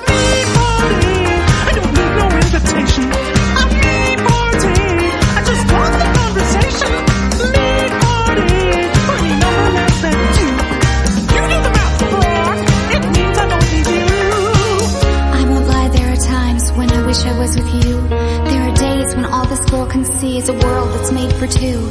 At times like this, I feel all alone, and it's like nobody cares. But I only have to call my name, and darling, I'll be there. I'm having a big party. Haven't I seen you here before? A big party. I'm the last one on the dance floor. Big party. A party just for one. Big party. It's the soul of my world. Big party. I'm such good company. A big party. I'll save the last dance for me. Oh, what happens at the meat party stays at the meat party. And then, speaking of legal action, Kermit then goes to Tex Richman. And yes. You get the Tex Richman song, which in the film lasts about 38 seconds, if that. What we're going to play for you now is a extended version of that actually was all put to film. And if you watch the deleted scenes in the DVD, it's there. This, it doesn't give much extra background to Tex Richman, but it tells you why he actually has it in for the Muppets themselves. It's not just that he wants oil. He hates the Muppets. And it also explains his maniacal laugh. Maniacal laugh. We humbly ask that you give us back our studio. Well, Mr. the Frog, let me see. I'm Tex Richman, Mr. Texas T. People call me rich cause I got more money. I got more cheddar than some supersized nachos. Got cash flow like Robert has De Niro's. I use more greens than Vincent Van Gogh. I make the baker bake my bread out of dough. No, don't eat it though, it'll make you ill. There ain't no flour in a $100 bill. He's Tex Richman. Oh yeah! Everybody listen. Here we go now. Just how great it is to be him. Oh, it's great to be me, yeah. He's the greatest. I'm the greatest. You're the latest. Muppets are a waste of time, won't you see? Yeah, it's funny in a rich man's world. When I need a piece of string, I use a string of pearls. If something's for sale, consider it sold. I got so much gold, I gold plate my gold. I even got a guy to gold plate my hat. I don't regret much, but I do regret that. If I could start all over, I'd do it all the same. Except I wouldn't gold plate little twinkles again. He's Tex Richman. Everybody listen. Just how great it is to be him. Oh, it's great to be me, yeah. He's the greatest. Come on. You're the latest. Muppets are a waste of time, won't can't you see? Oh, it's great to be me. I recall a heartbreaking story about my own 10th birthday party. Should have been a glorious day for me. I'd have been happy as can be.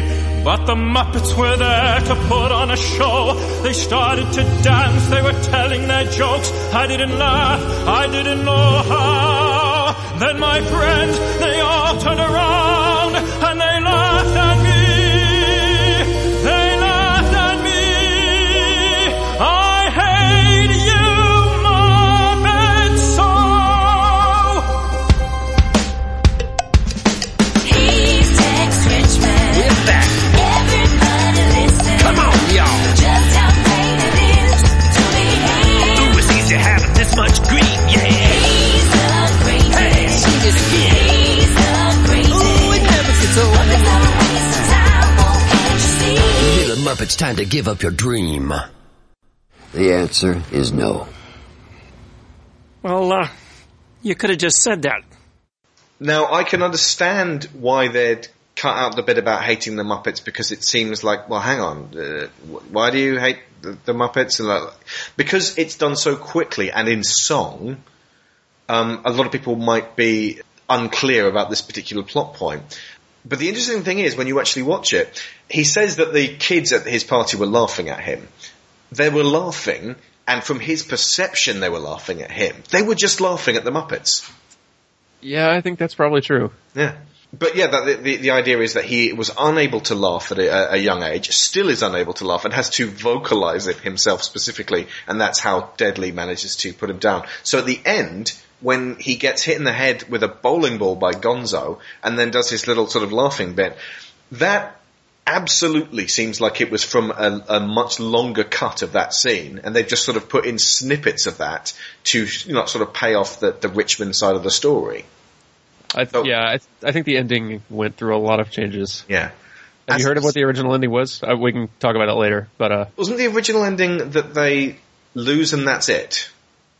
No, here, once we get to the ending, I'll say what I believe the alternate ending was. Animal bashes into the floor using his drum set, and then they get covered in oil. I know that was one of their plans. I could see that being one potential. Yeah. And that would have paid off the drumming bit in a pretty funny way. But it is important to note, by the way, that Chris Cooper is, and always has, looked alarmingly like George W. Bush. So when a man who looks like George W. Bush comes in and goes, I'm going to drill for oil somewhere that matters to you people, suddenly the entire audience goes, yeah, you'll see about that, which is a great little framing device. And props to Chris Cooper. He actually apparently said he'd do it because he got to rap. Really? Yeah. He puts a lot of, he is by no means a professional rapper, but he puts a lot of effort into this particular song. Which makes it funny. Yeah. As well as the closet of singing backup girls who are that's their only job. Sitting there eating chips until he pulls them out. And I like the bit about gold plating his cat. Yeah. That was a character who, in the final edit of the film, did not get super fleshed out. Ultimately, because we know this, though, it doesn't really hurt the film. We just happen to have some insight into his character because we've done some digging. But the average person on the street would just think of him as a not even one-dimensional evil businessman. But ultimately, he's positioned as that. He is a parody of corporate greed. He doesn't need to have motivation. It's true. Specifically against the Muppets. The movie works without it. It's just a nice extra bit. Absolutely. And then we get to there's a bit of hoo-ha with kidnapping Jack Black, but I suppose we can talk about that later. But Man or Muppet? You said that you were surprised that this won the Oscar over other ones? No, I'm surprised that this one was the one they submitted, rather than... It wasn't my favorite of the songs, but there are a lot of great songs to choose from. So. See, that's interesting, because this... It's not the highlight because it's so much better, but I can see why this is really catchy. It's a great song at the same time. I don't want to dismiss the song. It's just there are a lot of other ones that are my personal favorites, I guess. Okay. This is the sequence where Gary gets to sing to himself and his Muppet self. Hove's interview in the jewelry store, and then Walter gets her to sing to Jim Parsons from Big Bang Theory. Fortunately, Jim Parsons isn't voicing Walter because otherwise he wouldn't be able to stick around with the Muppets for future films. That's true, actually. For me, this is the emotional core of the film, because ultimately any film about people trying to find themselves and have you seen Amazing Spider-Man yet? The newest one, or yeah, I have not. At the very end, this is not a spoiler at all. Peter is in class. I don't know if they're teaching English or literature or something, but the lecturer is talking about the integral aspect, I believe, of storytelling, and she says the one important question that it all boils down to in the heart of every great story: who am I? And so that's what this song is. It's Gary, learning to grow up, let his brother do what his brother has to do, but also to marry Mary, be an adult, and be fine with that, and be able to not feel scared of being trapped by it. Ultimately, he's kind of an extension of Kermit, because Kermit himself always seemed to be sort of intimidated by that side of things with Piggy. Actually, yeah, there are a lot of parallels between those two couples. Yeah, hence Piggy doing the Me Party song as well. I jumped that on the spot. Walter, of course, we kind of have to take it for granted that the Muppets are made of fleece. Because obviously, Walter asking, do I belong with these people or not? Of course he does. He's made of fleece. But we're supposed to kind of, I suppose, take it as a metaphor of, imagine if this was all entirely in real life and the Muppets, weren't obviously puppets. It's a case of having a connection with certain kinds of people and and ultimately, so many Disney films specifically are about someone asking where they belong. I mean, there's even a song about it in Hercules. And we feel a sense of victory when someone finds that, because most people will go through their lives feeling somewhat alienated by their surroundings, and if they don't, lucky them. But I think it specifically affects the geeks more than anyone else. And at least that's the one that we are very familiar with. Yeah, and Muppets are a great allegory for geeks. Lovable weirdos. Yes. Gary, I've gone home. I love you, but you need to decide. Are you a man or a Muppet?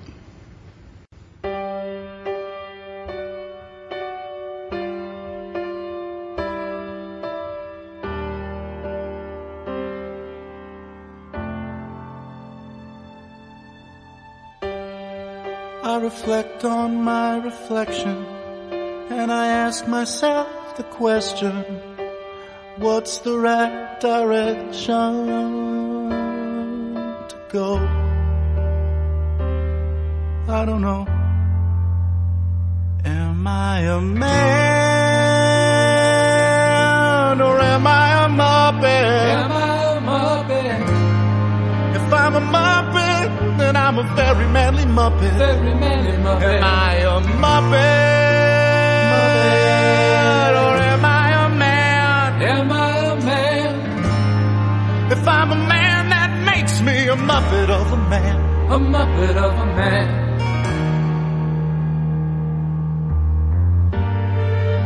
I look into these eyes, and I don't recognize the one I see inside. It's time for me to decide. Am I a man or am I a Muppet? Am I a Muppet? If I'm a Muppet, well, I'm a very manly Muppet. Very manly Muppet. Am I a Muppet? Or am I a man? Am I a man? If I'm a man, that makes me a Muppet of a man. A Muppet of a man. Here I go again, I'm always running out of time. I think I made up my mind. Now I understand who I am. I'm a man. I'm a Muppet.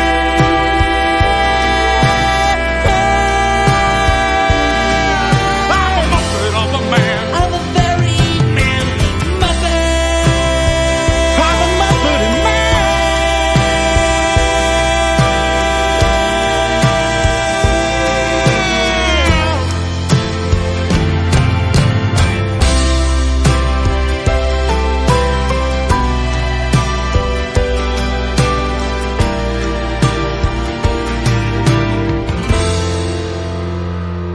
That's what I am.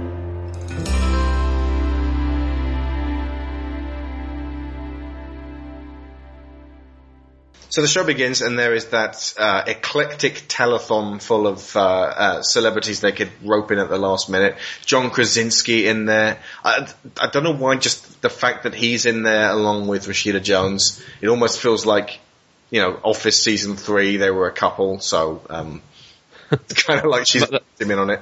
That might have been the connection. Yeah. Neil Patrick Harris is in How I Met Your Mother with Jason Segel. And Whoopi Goldberg. Who knows? I'm not sure of that connection. Show up to the opening of an envelope. And yes, Selena Gomez for the kids. But I think ultimately that's indicative of what your average telethon worth of oddballs ends up looking like. And yeah, the remit here was to recreate what the Muppet Show was like, which is something that the movies of the 6 that have gone so far never really tried to recreate the TV show.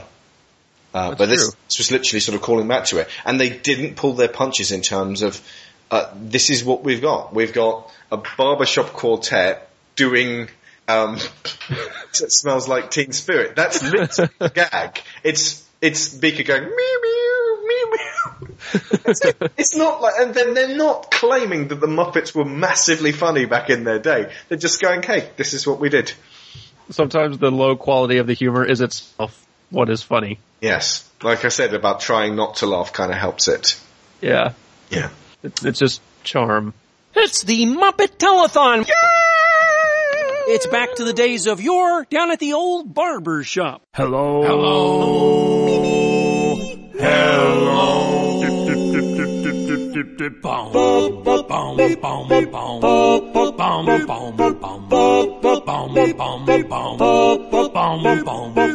Load up on.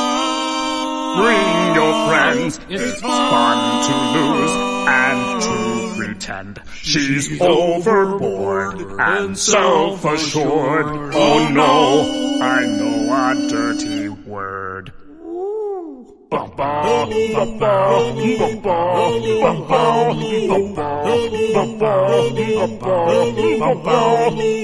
the lights out, here we are now. I feel stupid. Here we are now. An albino mosquito.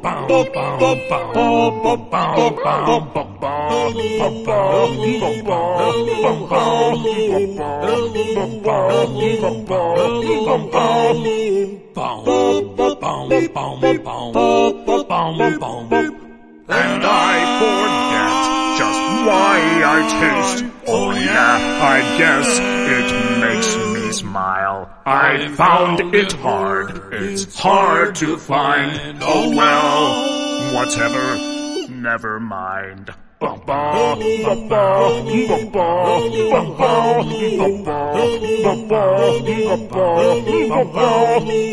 the lights out,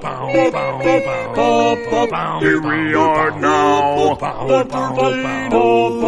I feel stupid.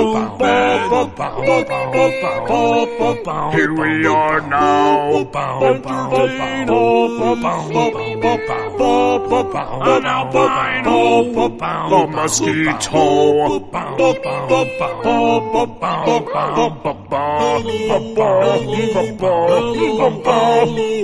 Yeah. I almost kind of wish that Jack Black had played into it a little bit more, because he just does one thing throughout the entire show, which is to complain and cry. Yeah, Jack Black being enthusiastic about stuff is incredibly infectious. That's a good point. But I mean, I guess I can see, like, story-wise, why it goes the way it does, but I could almost imagine if Jason Segel had not been anything to do with this, if they'd framed it around Jack Black trying to bring them back, because he'd just be playing Dewey Finn from School of Rock. Who is Jack Black without the profanity? It's true. So, I mean, I've been fine watching that film. I would have felt a bit like, Jack, you're not even stretching yourself at this stage, but yeah, that would also have been fine. This is a tangent, I guess. Jack Black has a pretty strong personality. He might have kind of it might have been hard. He might have upstaged the actual Muppets. This is not about you, Jack. Yeah. Yeah. So it kind of works with him being just the captured, loud, protesting guy. And we've seen him effectively playing Walter in Kung Fu Panda. That's true. Yeah. Absolutely idolizing the Furious Five. Gonzo. Coming soon. So now we're at the point of The Lovers, the Dreamers and Me, the song that Kermit sings. And this is what he starts the 1979 The Muppet Movie with. And again, room got a little dusty. Extremely difficult to just keep an entirely straight face and somber attitude during this particular one. You have to at least sway from side to side. This is definitely the biggest nostalgia bomb probably of the entire thing. Getting the big wide shot, seeing all the Muppets singing again, and then you realize I'm in a theater watching this in a Muppet movie again, and you just... I don't think a lot of people realize how much they missed the Muppets until this movie came out. Yeah. They just realized that there'd just been a huge Muppet-shaped hole in our popular culture. Muppet-shaped hole is our Gua cover band.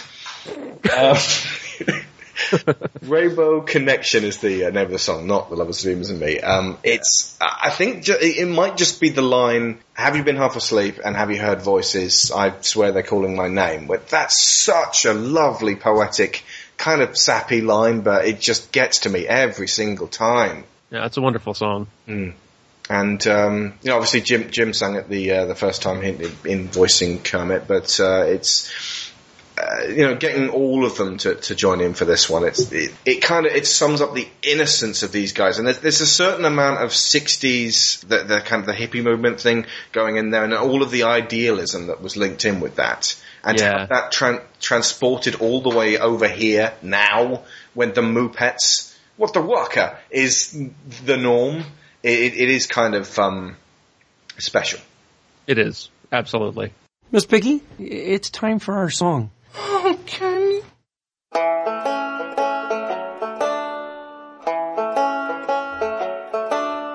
Why are there so many songs about rainbows?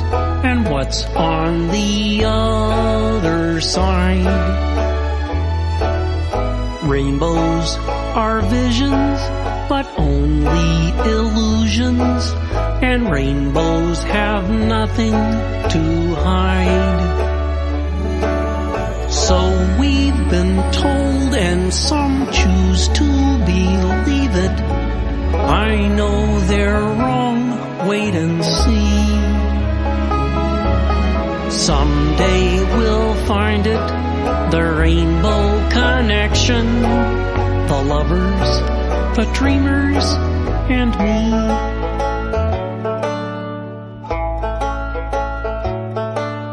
Who said that every wish would be heard and answered when wished on the morning star?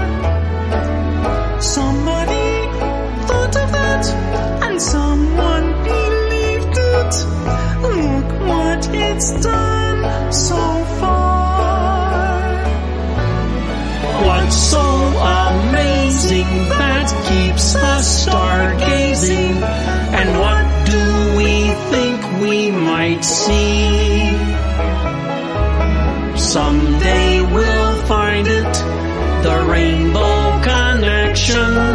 The lovers, the dreamers, and me. All of us under its spell. We know that it's probably magic. Have you been half asleep? And have you heard voices? I've heard them calling my name. Is this the sweet sound that calls the young sailors? The voice might be one and the same. I've heard it too many times to ignore it. It's something that I'm supposed to be. Someday we'll find it, the rainbow connection. The lovers, the dreamers, and me.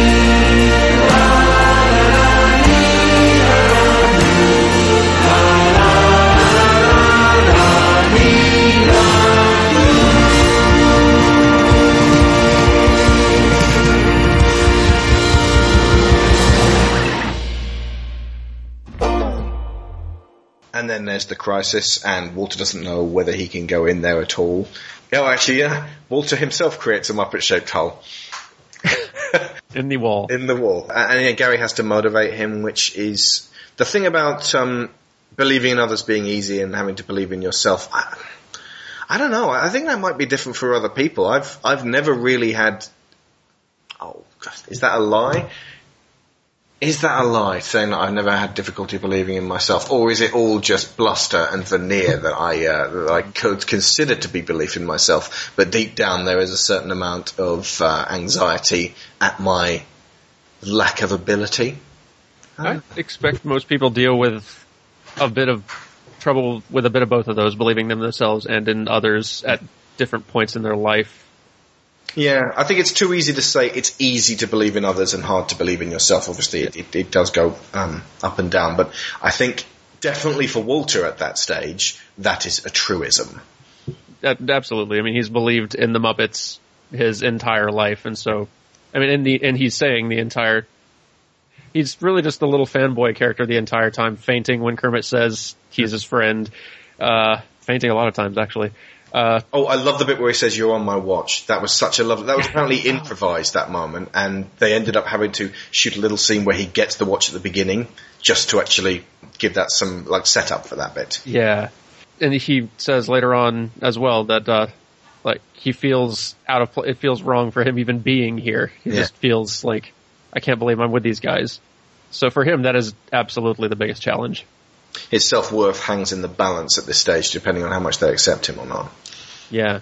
So he comes out and he does his The Whistling Caruso, which was apparently performed by a multi-skilled musician named Andrew Bird. Wow. Which, is absolutely astonishing. It's like a minute and a bit long, and it's one of those wonderful little acts that it's like Kirsten Dunst when she comes out at the end of Drop Dead Gorgeous. She only tap dances for a little bit, but it's that thing that makes you go, wow, talent, straight away, and then that's it. You just clap, and then they're gone. You're like, I could really have watched a lot more of that. Yeah. I think we all love seeing those sort of like sudden, unexpected bursts of talent. I think that's probably why people sit watching Britain's Got Talent. What's it called in America? America's Got Talent? There's probably like 5 or 6 of that exact show. That kind of thing. Waiting for unexpected talent to come along. But it doesn't come along if you're expecting for unexpected talent to come along. If those shows ran and then like once a month a really genuine talent showed up, then it would be special. Jesus. I have such a hatred of reality TV. God. I share it. Mm-hmm. You know what, I will probably talk about that on a later episode of something. But, there's something very, very unreal about reality TV. It's weird how, like, reality. It's weird how TV is in a place where it is at both the same time, like, TV is the best it has ever been and simultaneously the worst it has ever been. It just depends on which end of the spectrum you're looking at. See, I'm under the impression that if we actually went back and watched what was on 20, 30 years ago, there'd be less of it, but the percentage of quality would still be there. But just the really good stuff 20, 30 years ago isn't as good as the really good stuff now. And the really bad stuff 20, 30 years ago might not be as extremely expensive and terrible as the new terrible stuff. It's like everything's just gotten bigger. So I expect you are correct. Or big terrible. Yeah, I think that would be the case. Just imagine 2 cones going in completely different directions. In the middle, like 20, 30 years ago was the middle where those 2 like little tips were just touching each other. And now we're at either end of these massive... I mean, I watched Deadwood the other day I'm watching it for Gonzo. I recommend Deadwood again, folks. 2013 is the year of TV, as far as I'm concerned. It's so brilliant. And I had to watch Strictly Come Dancing over Christmas twice, and I nearly clawed my eyes out. So yeah, it swings and roundabouts. It does. Do you have that expression in America? No, we don't. It's ups and downs? Ups and downs. It's here's and there's. Here's and there. Yeah. Apples and oranges. I'm listening to your show enough that I'm occasionally picking up like a weird word or phrase or saying that's making me sound weird. That's good. In person. You can bring it to Canada. So Walter comes out. Turns out he's absolutely incredible at whistling. We only really had it hinted to us earlier when he's playing the piano a little bit and whistles. Yeah, and he's whistling while on the little dust brush in the montage. But yeah, I wish that could have been set up a little bit more, but it's really not a big deal. Yeah, it's no one felt cheated at that point. No. I think the idea was ultimately that he'd hidden it from everyone, including himself. And that he hadn't really ever focused on the fact. He must have, gone, I wonder, whether I can whistle this or that. And yeah, that's pretty good. And then had to sort of search himself at this stage and gone, what can I do? God. So yeah, I suppose that's where innate talent comes from. Yeah. It's just finding it. Yeah. What are you doing down here?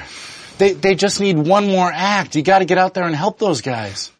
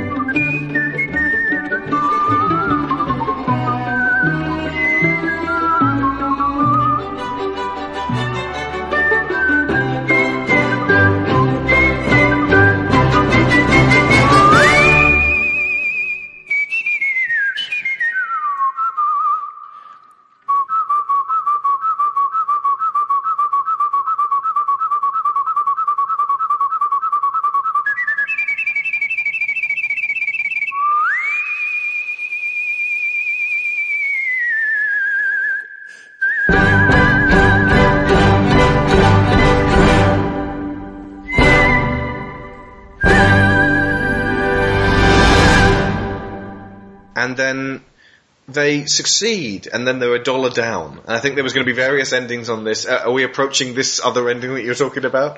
Yeah, and there might be various versions of this ending too. So it's like the one you mentioned with the animal drumming through the floor of the oil. Like that's another possibility. I suppose if they're in technical ownership of the studios at that point, the oil becomes theirs, but still, I don't see how that immediately translates into $10 million unless they sell it by the cup very quickly. So the current ending we have, obviously, is they are $1 short. Fozzie in grief bangs his head on the thing, and it drops, and we shows, the decimal point was supposed to be moved. We were not even close. Which doesn't even really marry up with the amount of people outside. But anyway. Yeah. And then they kind of have their all right, well, we tried, but you know what, we're going to stick together, and we're going to build our way back up, and that's okay. But then they have their triumph where, everyone actually does love them, that they were missed. And then there's kind of just in the outro credits, there's the bit where, his head gets hit, he gives the studio back. Their shirt has nothing to do with the head injury.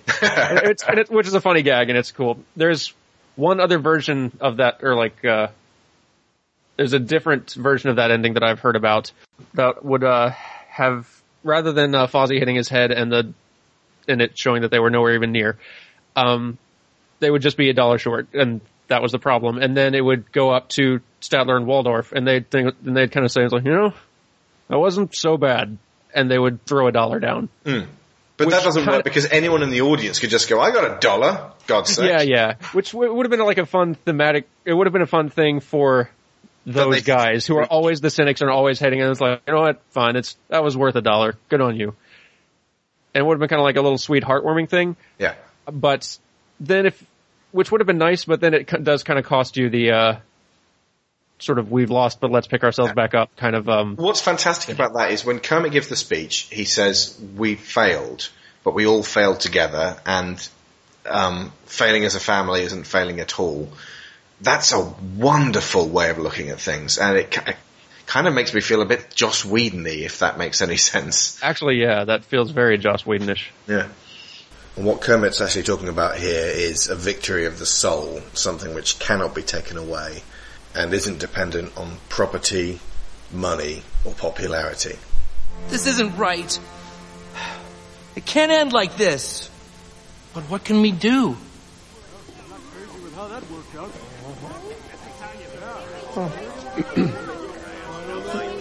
Listen, everybody. We've got nothing to be ashamed of. And you know why? Well, because thanks to Walter here, we tried. And if we failed together, and to me, that's not failing at all. And I don't care what anybody says. And I don't care if no one believes in us, because I believe in you. Huh? And you. And you. You know, what's important isn't this building or a name. It's each other. So I say fine, let's just start at the bottom and work our way back up to the top. Yeah. Let's all walk out through these doors with our heads held high. As a family. Because that's what we are. So yeah, I think in the end, the ending we got is probably the best way they could have gone. Absolutely, yeah. And they actually did close down Hollywood Boulevard for 2 days and get loads of people. I don't know if they got that many people in there. Maybe that was just for a particular premiere event. But they filled the streets, and they actually did do that complicated dance number. I'd have to confess, with a big shot where they open the doors and they show the above shot showing how many people are there. I don't know if it's just this era's cynicism that got to me, and I was sort of thinking, all right, I don't think you could get that many people. No offense, I love the Muppets, but that's a serious crowd. That's a riot waiting to happen. Exactly. It's when they first show the above overhead view, it's that's a lot of people. They drew a big crowd, and it's really sweet. And then they kind of keep panning down the street, and the crowd's not thinning out. And it's that looks like a zombie apocalypse. It'll still be better than World War Z. Yes, it will. But yeah, it's a super heartwarming moment, and then we get a reprise of probably my favorite song in the entire movie, so that's okay. Yeah. That's more than okay. More than okay. The fact that this did such great box office, and the fact that people did, I'm assuming that you get that box office by people telling their friends about it, by people raving about it on TV, and by people going back to see it.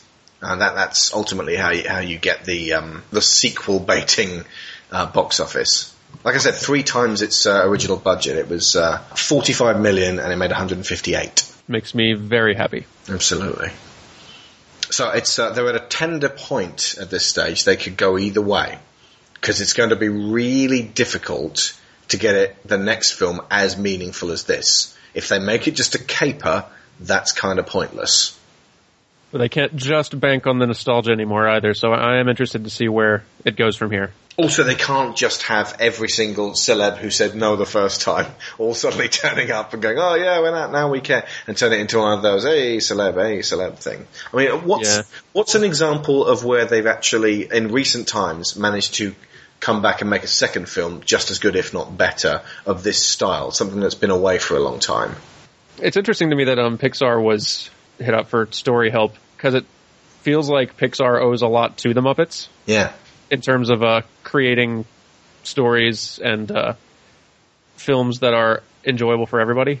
It seems like there's a very similar spirit between, not to mention the fact that we, as animators, are referring to the Muppets all the time, because puppeteers basically kind of do the same job we do, but in real time and with far less control. I mean, they basically give a pretty incredible performances with their eyes can't move or blink. They can't express. They can just kind of scrunch up the face a bit. They can open the mouth, and they can kind of bounce their arm around. Mm. And with that, they can communicate all kinds of emotion. So they're somebody that we watch those films and scenes pretty regularly just to see how they pull that off with far less control than we have. One incarnation of the Muppets or Sesame Street have actually been on stage, no less, in the past few years, which you may or may not have caught. Avenue Q. Oh, yeah. I haven't gotten to actually see it, but You haven't seen it? I haven't actually gotten to see it in person, no. I've heard all the songs, I know the gist of the story, and I've seen a lot of video clips, and it's extremely entertaining. I wish I could recommend people go and see it in London. It's no longer available. They finished up and they went elsewhere. Oh, yeah. I think they were touring a while ago, so if you do ever get the chance to see Avenue Q, if you go to New York for the weekend and it's there, for the love of God, see Avenue Q. If you're listening to this, you like the Muppets. I was talking to the listeners, but you too, yeah. If you have the opportunity, Avenue Q is incredibly good. Actually, I would put it in terms of inventiveness and even sheer heart at times, comparable to this. The problem is I can't really review it because I can't watch it again. It's been years since I saw it. I think I saw it 3 times when it was on in London. I might do a thing on it at some point. It'd be a good one to do it on if you're going to do a Broadway stage production, then that should be new territory for you. Fraught with difficulty if I do. I think I'll probably more likely do cinematic adaptations of Broadway stuff. So Sweeney Todd, Phantom of the Opera, and of course Les Miserables. Interesting link, by the way. Peter Linz, who plays Walter, was in a production of Avenue Q. I believe he played an understudy and occasionally he puppeteered certain characters. So I can totally believe that. Yeah. An afternoon alone with my favorite book. Broadway musicals of the 1940s. No roommate to bother me. How could it get any better than this? Oh, hi, Rod! Hi, Nicky. Hey, Rod, you'll never guess what happened to me on the subway this morning. This guy was smiling at me and talking to me. That's very interesting. Mm-hmm. He was being real friendly, and I think he was coming on to me. I think he might have thought I was gay. So why are you telling me this? Why should I care? I don't care. What'd you have for lunch today? Well, you don't have to get all defensive, Oh, Rod. defensive! Why do I care about some gay guy you met, okay? I am trying to read. Well, I didn't mean anything by it, Rod. I just think it's something we should be able to talk about. Well, I do not want to talk about it, Nicky. This conversation is over. Yeah, but Rod... Over! Well, okay, but just so you know, if you were gay, that'd be okay. I mean, 'cause hey, I like you anyway, because you see, if it were me, I would feel free to say that I was gay, but I'm not gay. Nicky, please, I am trying to read. What? If you were queer, Nicky. I'd still be here. Nicky, I am trying to read this book. Year after year. Nicky. Because you're dear to me. And I know that you would accept me too. I would? If I told you today, hey, guess what? I'm gay. But I'm not gay. I'm happy just being with you. I might choose Pal Joey. So what should it matter to me what you do in bed with guys? Nicky, that is wrong. No, it's not. If you were gay, I'd shout, hooray! I am not listening. And here I'd stay. La la la la la. But I wouldn't get in your way. You can count on me to always be beside you every day to tell you it's okay. You were just born that way. And as they say, it's in your DNA. You're gay. I am not gay. If you were gay. And one of the Avenue Q guys, the songwriters actually wrote a lot of the songs for Winnie the Pooh. Oh, brilliant. And as well as the new Book of Mormon stage production that the South Park guys created. Oh, sorry. He teamed up with them, and which is also a hilarious. I've not gotten to see it, but the songs are hilarious. You should look it up. While we're on the subject of musical genius, just to give Brett McKenzie of Flight of the Conchords his dues for for helping with the music in the Muppets, I'm going to play you the first song I heard from Flight of the Conchords. It's actually a live version of the song they played in the club. I got a feeling that it will appeal to most of my audience. Enjoy. Thank you, that's overwhelming. We're Flight of the Conchords. We're formerly New Zealand's fourth most popular folk parody duo. Unfortunately, another folk parody duo has just slipped above us in the charts. It's like of the Conchords, there are a couple of guys who dress up as us. They're a tribute band. And do our songs who are slightly more popular than us. This next song we're going to do isn't, it's not really intended for humans. No. It's probably more for robots. In the future when robots have killed all humans. And that's the sort of market that we're trying to get into. We wrote this a while ago, so in a way it's a little bit dated. The distant future. The year 2000. The distant future. The year 2000. The distant future. The distant future. The future is quite different to the present. The one thing we have in common with the present is we still call it the present, even though it's the future. What do you call the present? We call the past, so you guys are way behind. Yes, the world is quite different now. There are no more elephants. There is no more unethical treatment of elephants either. The world is a much better place. There are no more humans. Finally, robotic beings rule the world. The humans are dead. The humans are dead.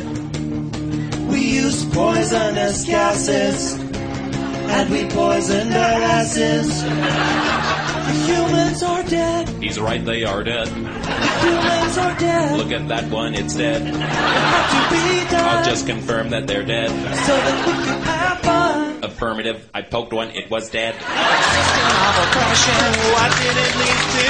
Robot depression. Robots ruled by people. They had so much aggression that we just had to kill them, had to shut their systems down.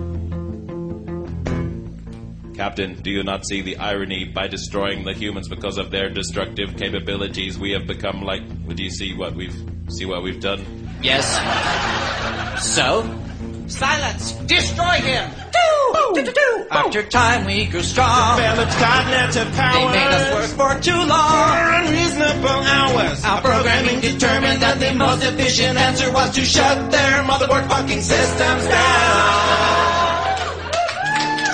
Can't we just talk to the humans? A little understanding could make things better. Can't we talk to the humans and work together now? No, because they are dead. I said the humans are dead. He's right, they are dead. The humans are dead. Sniff this one, it's dead. We use poisonous gases with traces of lead, and we poison their asses. Actually, their lungs. Binary solo. 0000001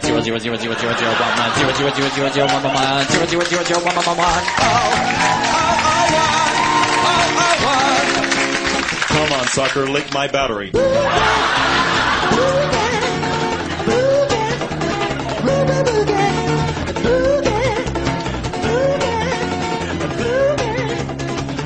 The humans are dead. Once again, without emotion, the humans are dead.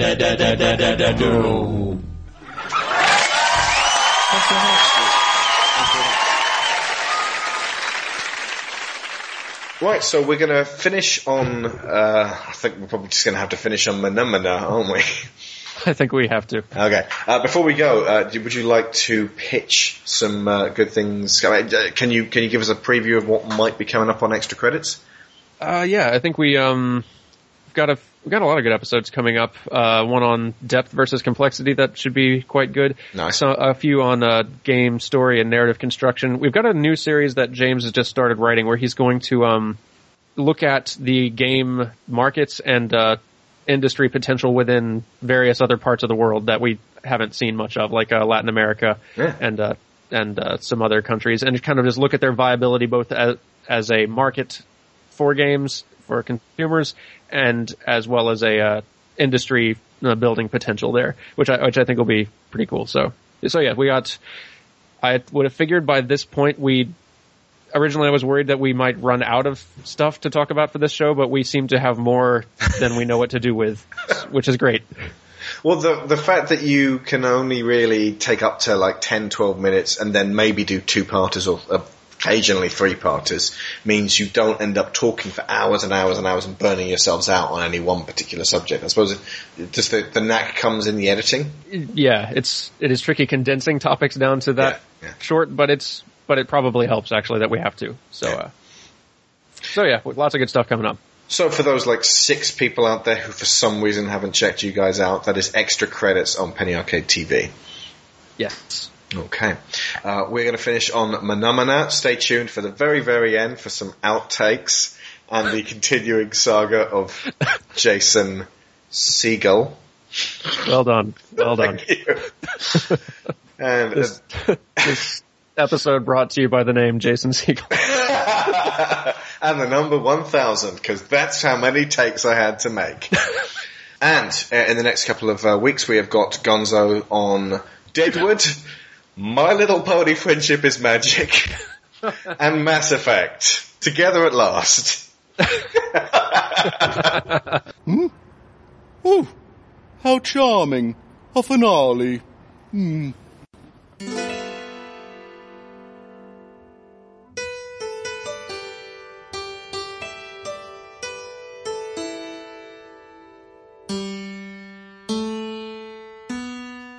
Everything is great.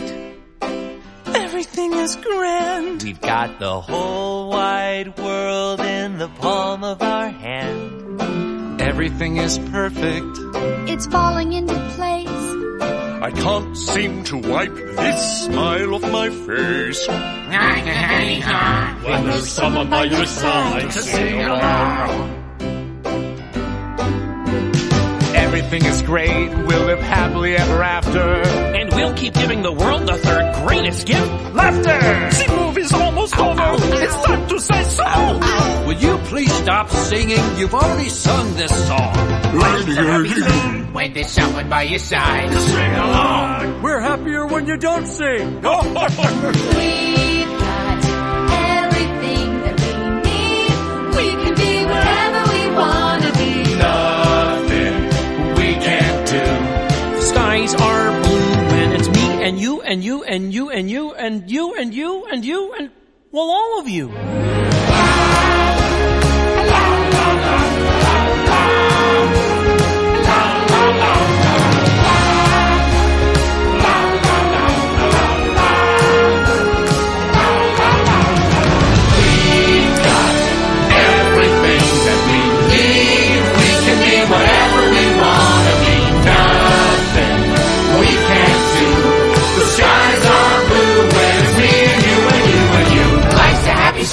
When there's someone by your side to sing, life's a happy song.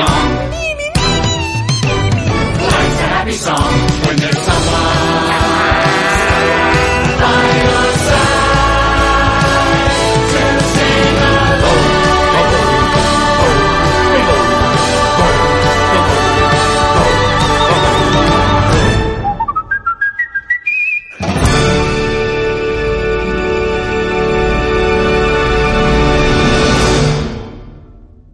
Right, thank you very much to Daniel Floyd, and we will be back very soon. You've been listening to Digital Gonzo. I'm Alex Shaw. Mana. I just have one question I need to ask you. Will you marry me? Mana.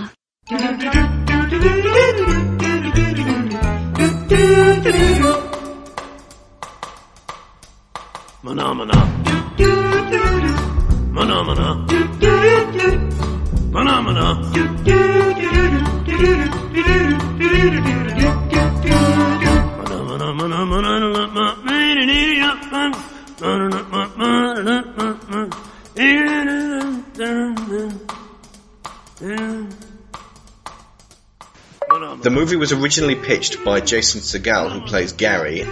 Before we keep going, I think it's Segel. Segel? Jason Segel? Jason Segel. Did I say Jason Segel? Hang on. Yeah. The movie was originally pitched by Jason Segel. Bollocks, hang on.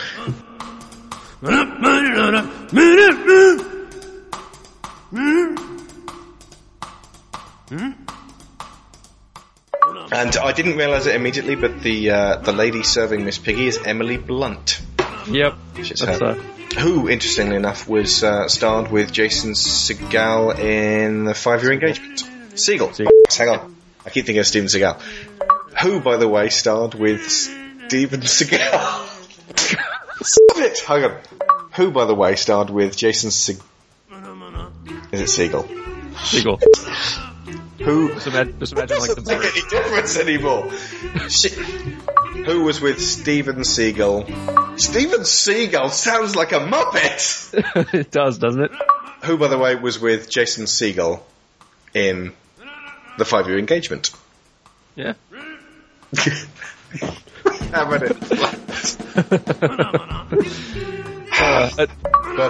But yeah, apparently people were huge about that, and good. I'm glad that Big Bang Theory's huge, better than 2.5 Men.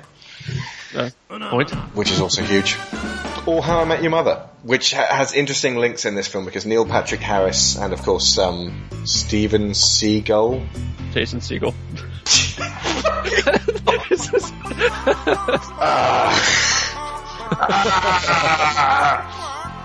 Me no like singer.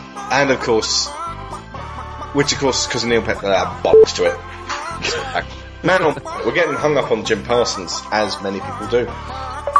Neil Patrick Harris is obviously there because of Jason Segel. You got it. I did. Neil Patrick Harris is obviously in there because of Jason Segel. Have I done it? You did. Wow. Oh my god. How do you pronounce it? Jason Segel. Segel? Segel, yeah. Like mine? Much like that, yeah. It does sound like a Muppet character, you're right. Unbelievable.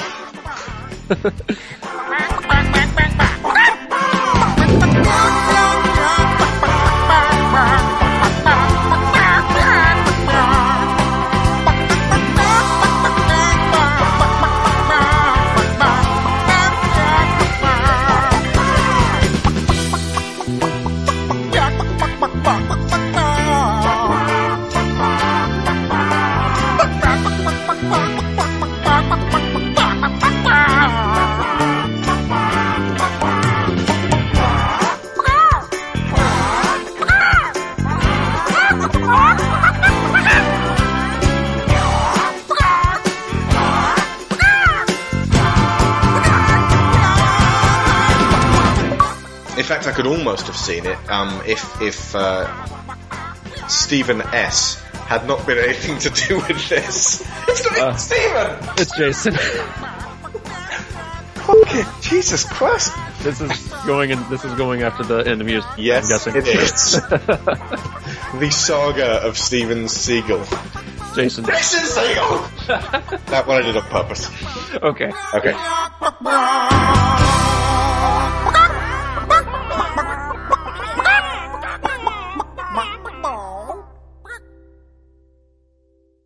Together again. Gee, it's good to be together again. I just can't imagine that you've ever been gone. It's not starting over, it's just going on. Together again. Now we're here and there's no need remembering when. 'Cause no feeling feels like that feeling. Together again.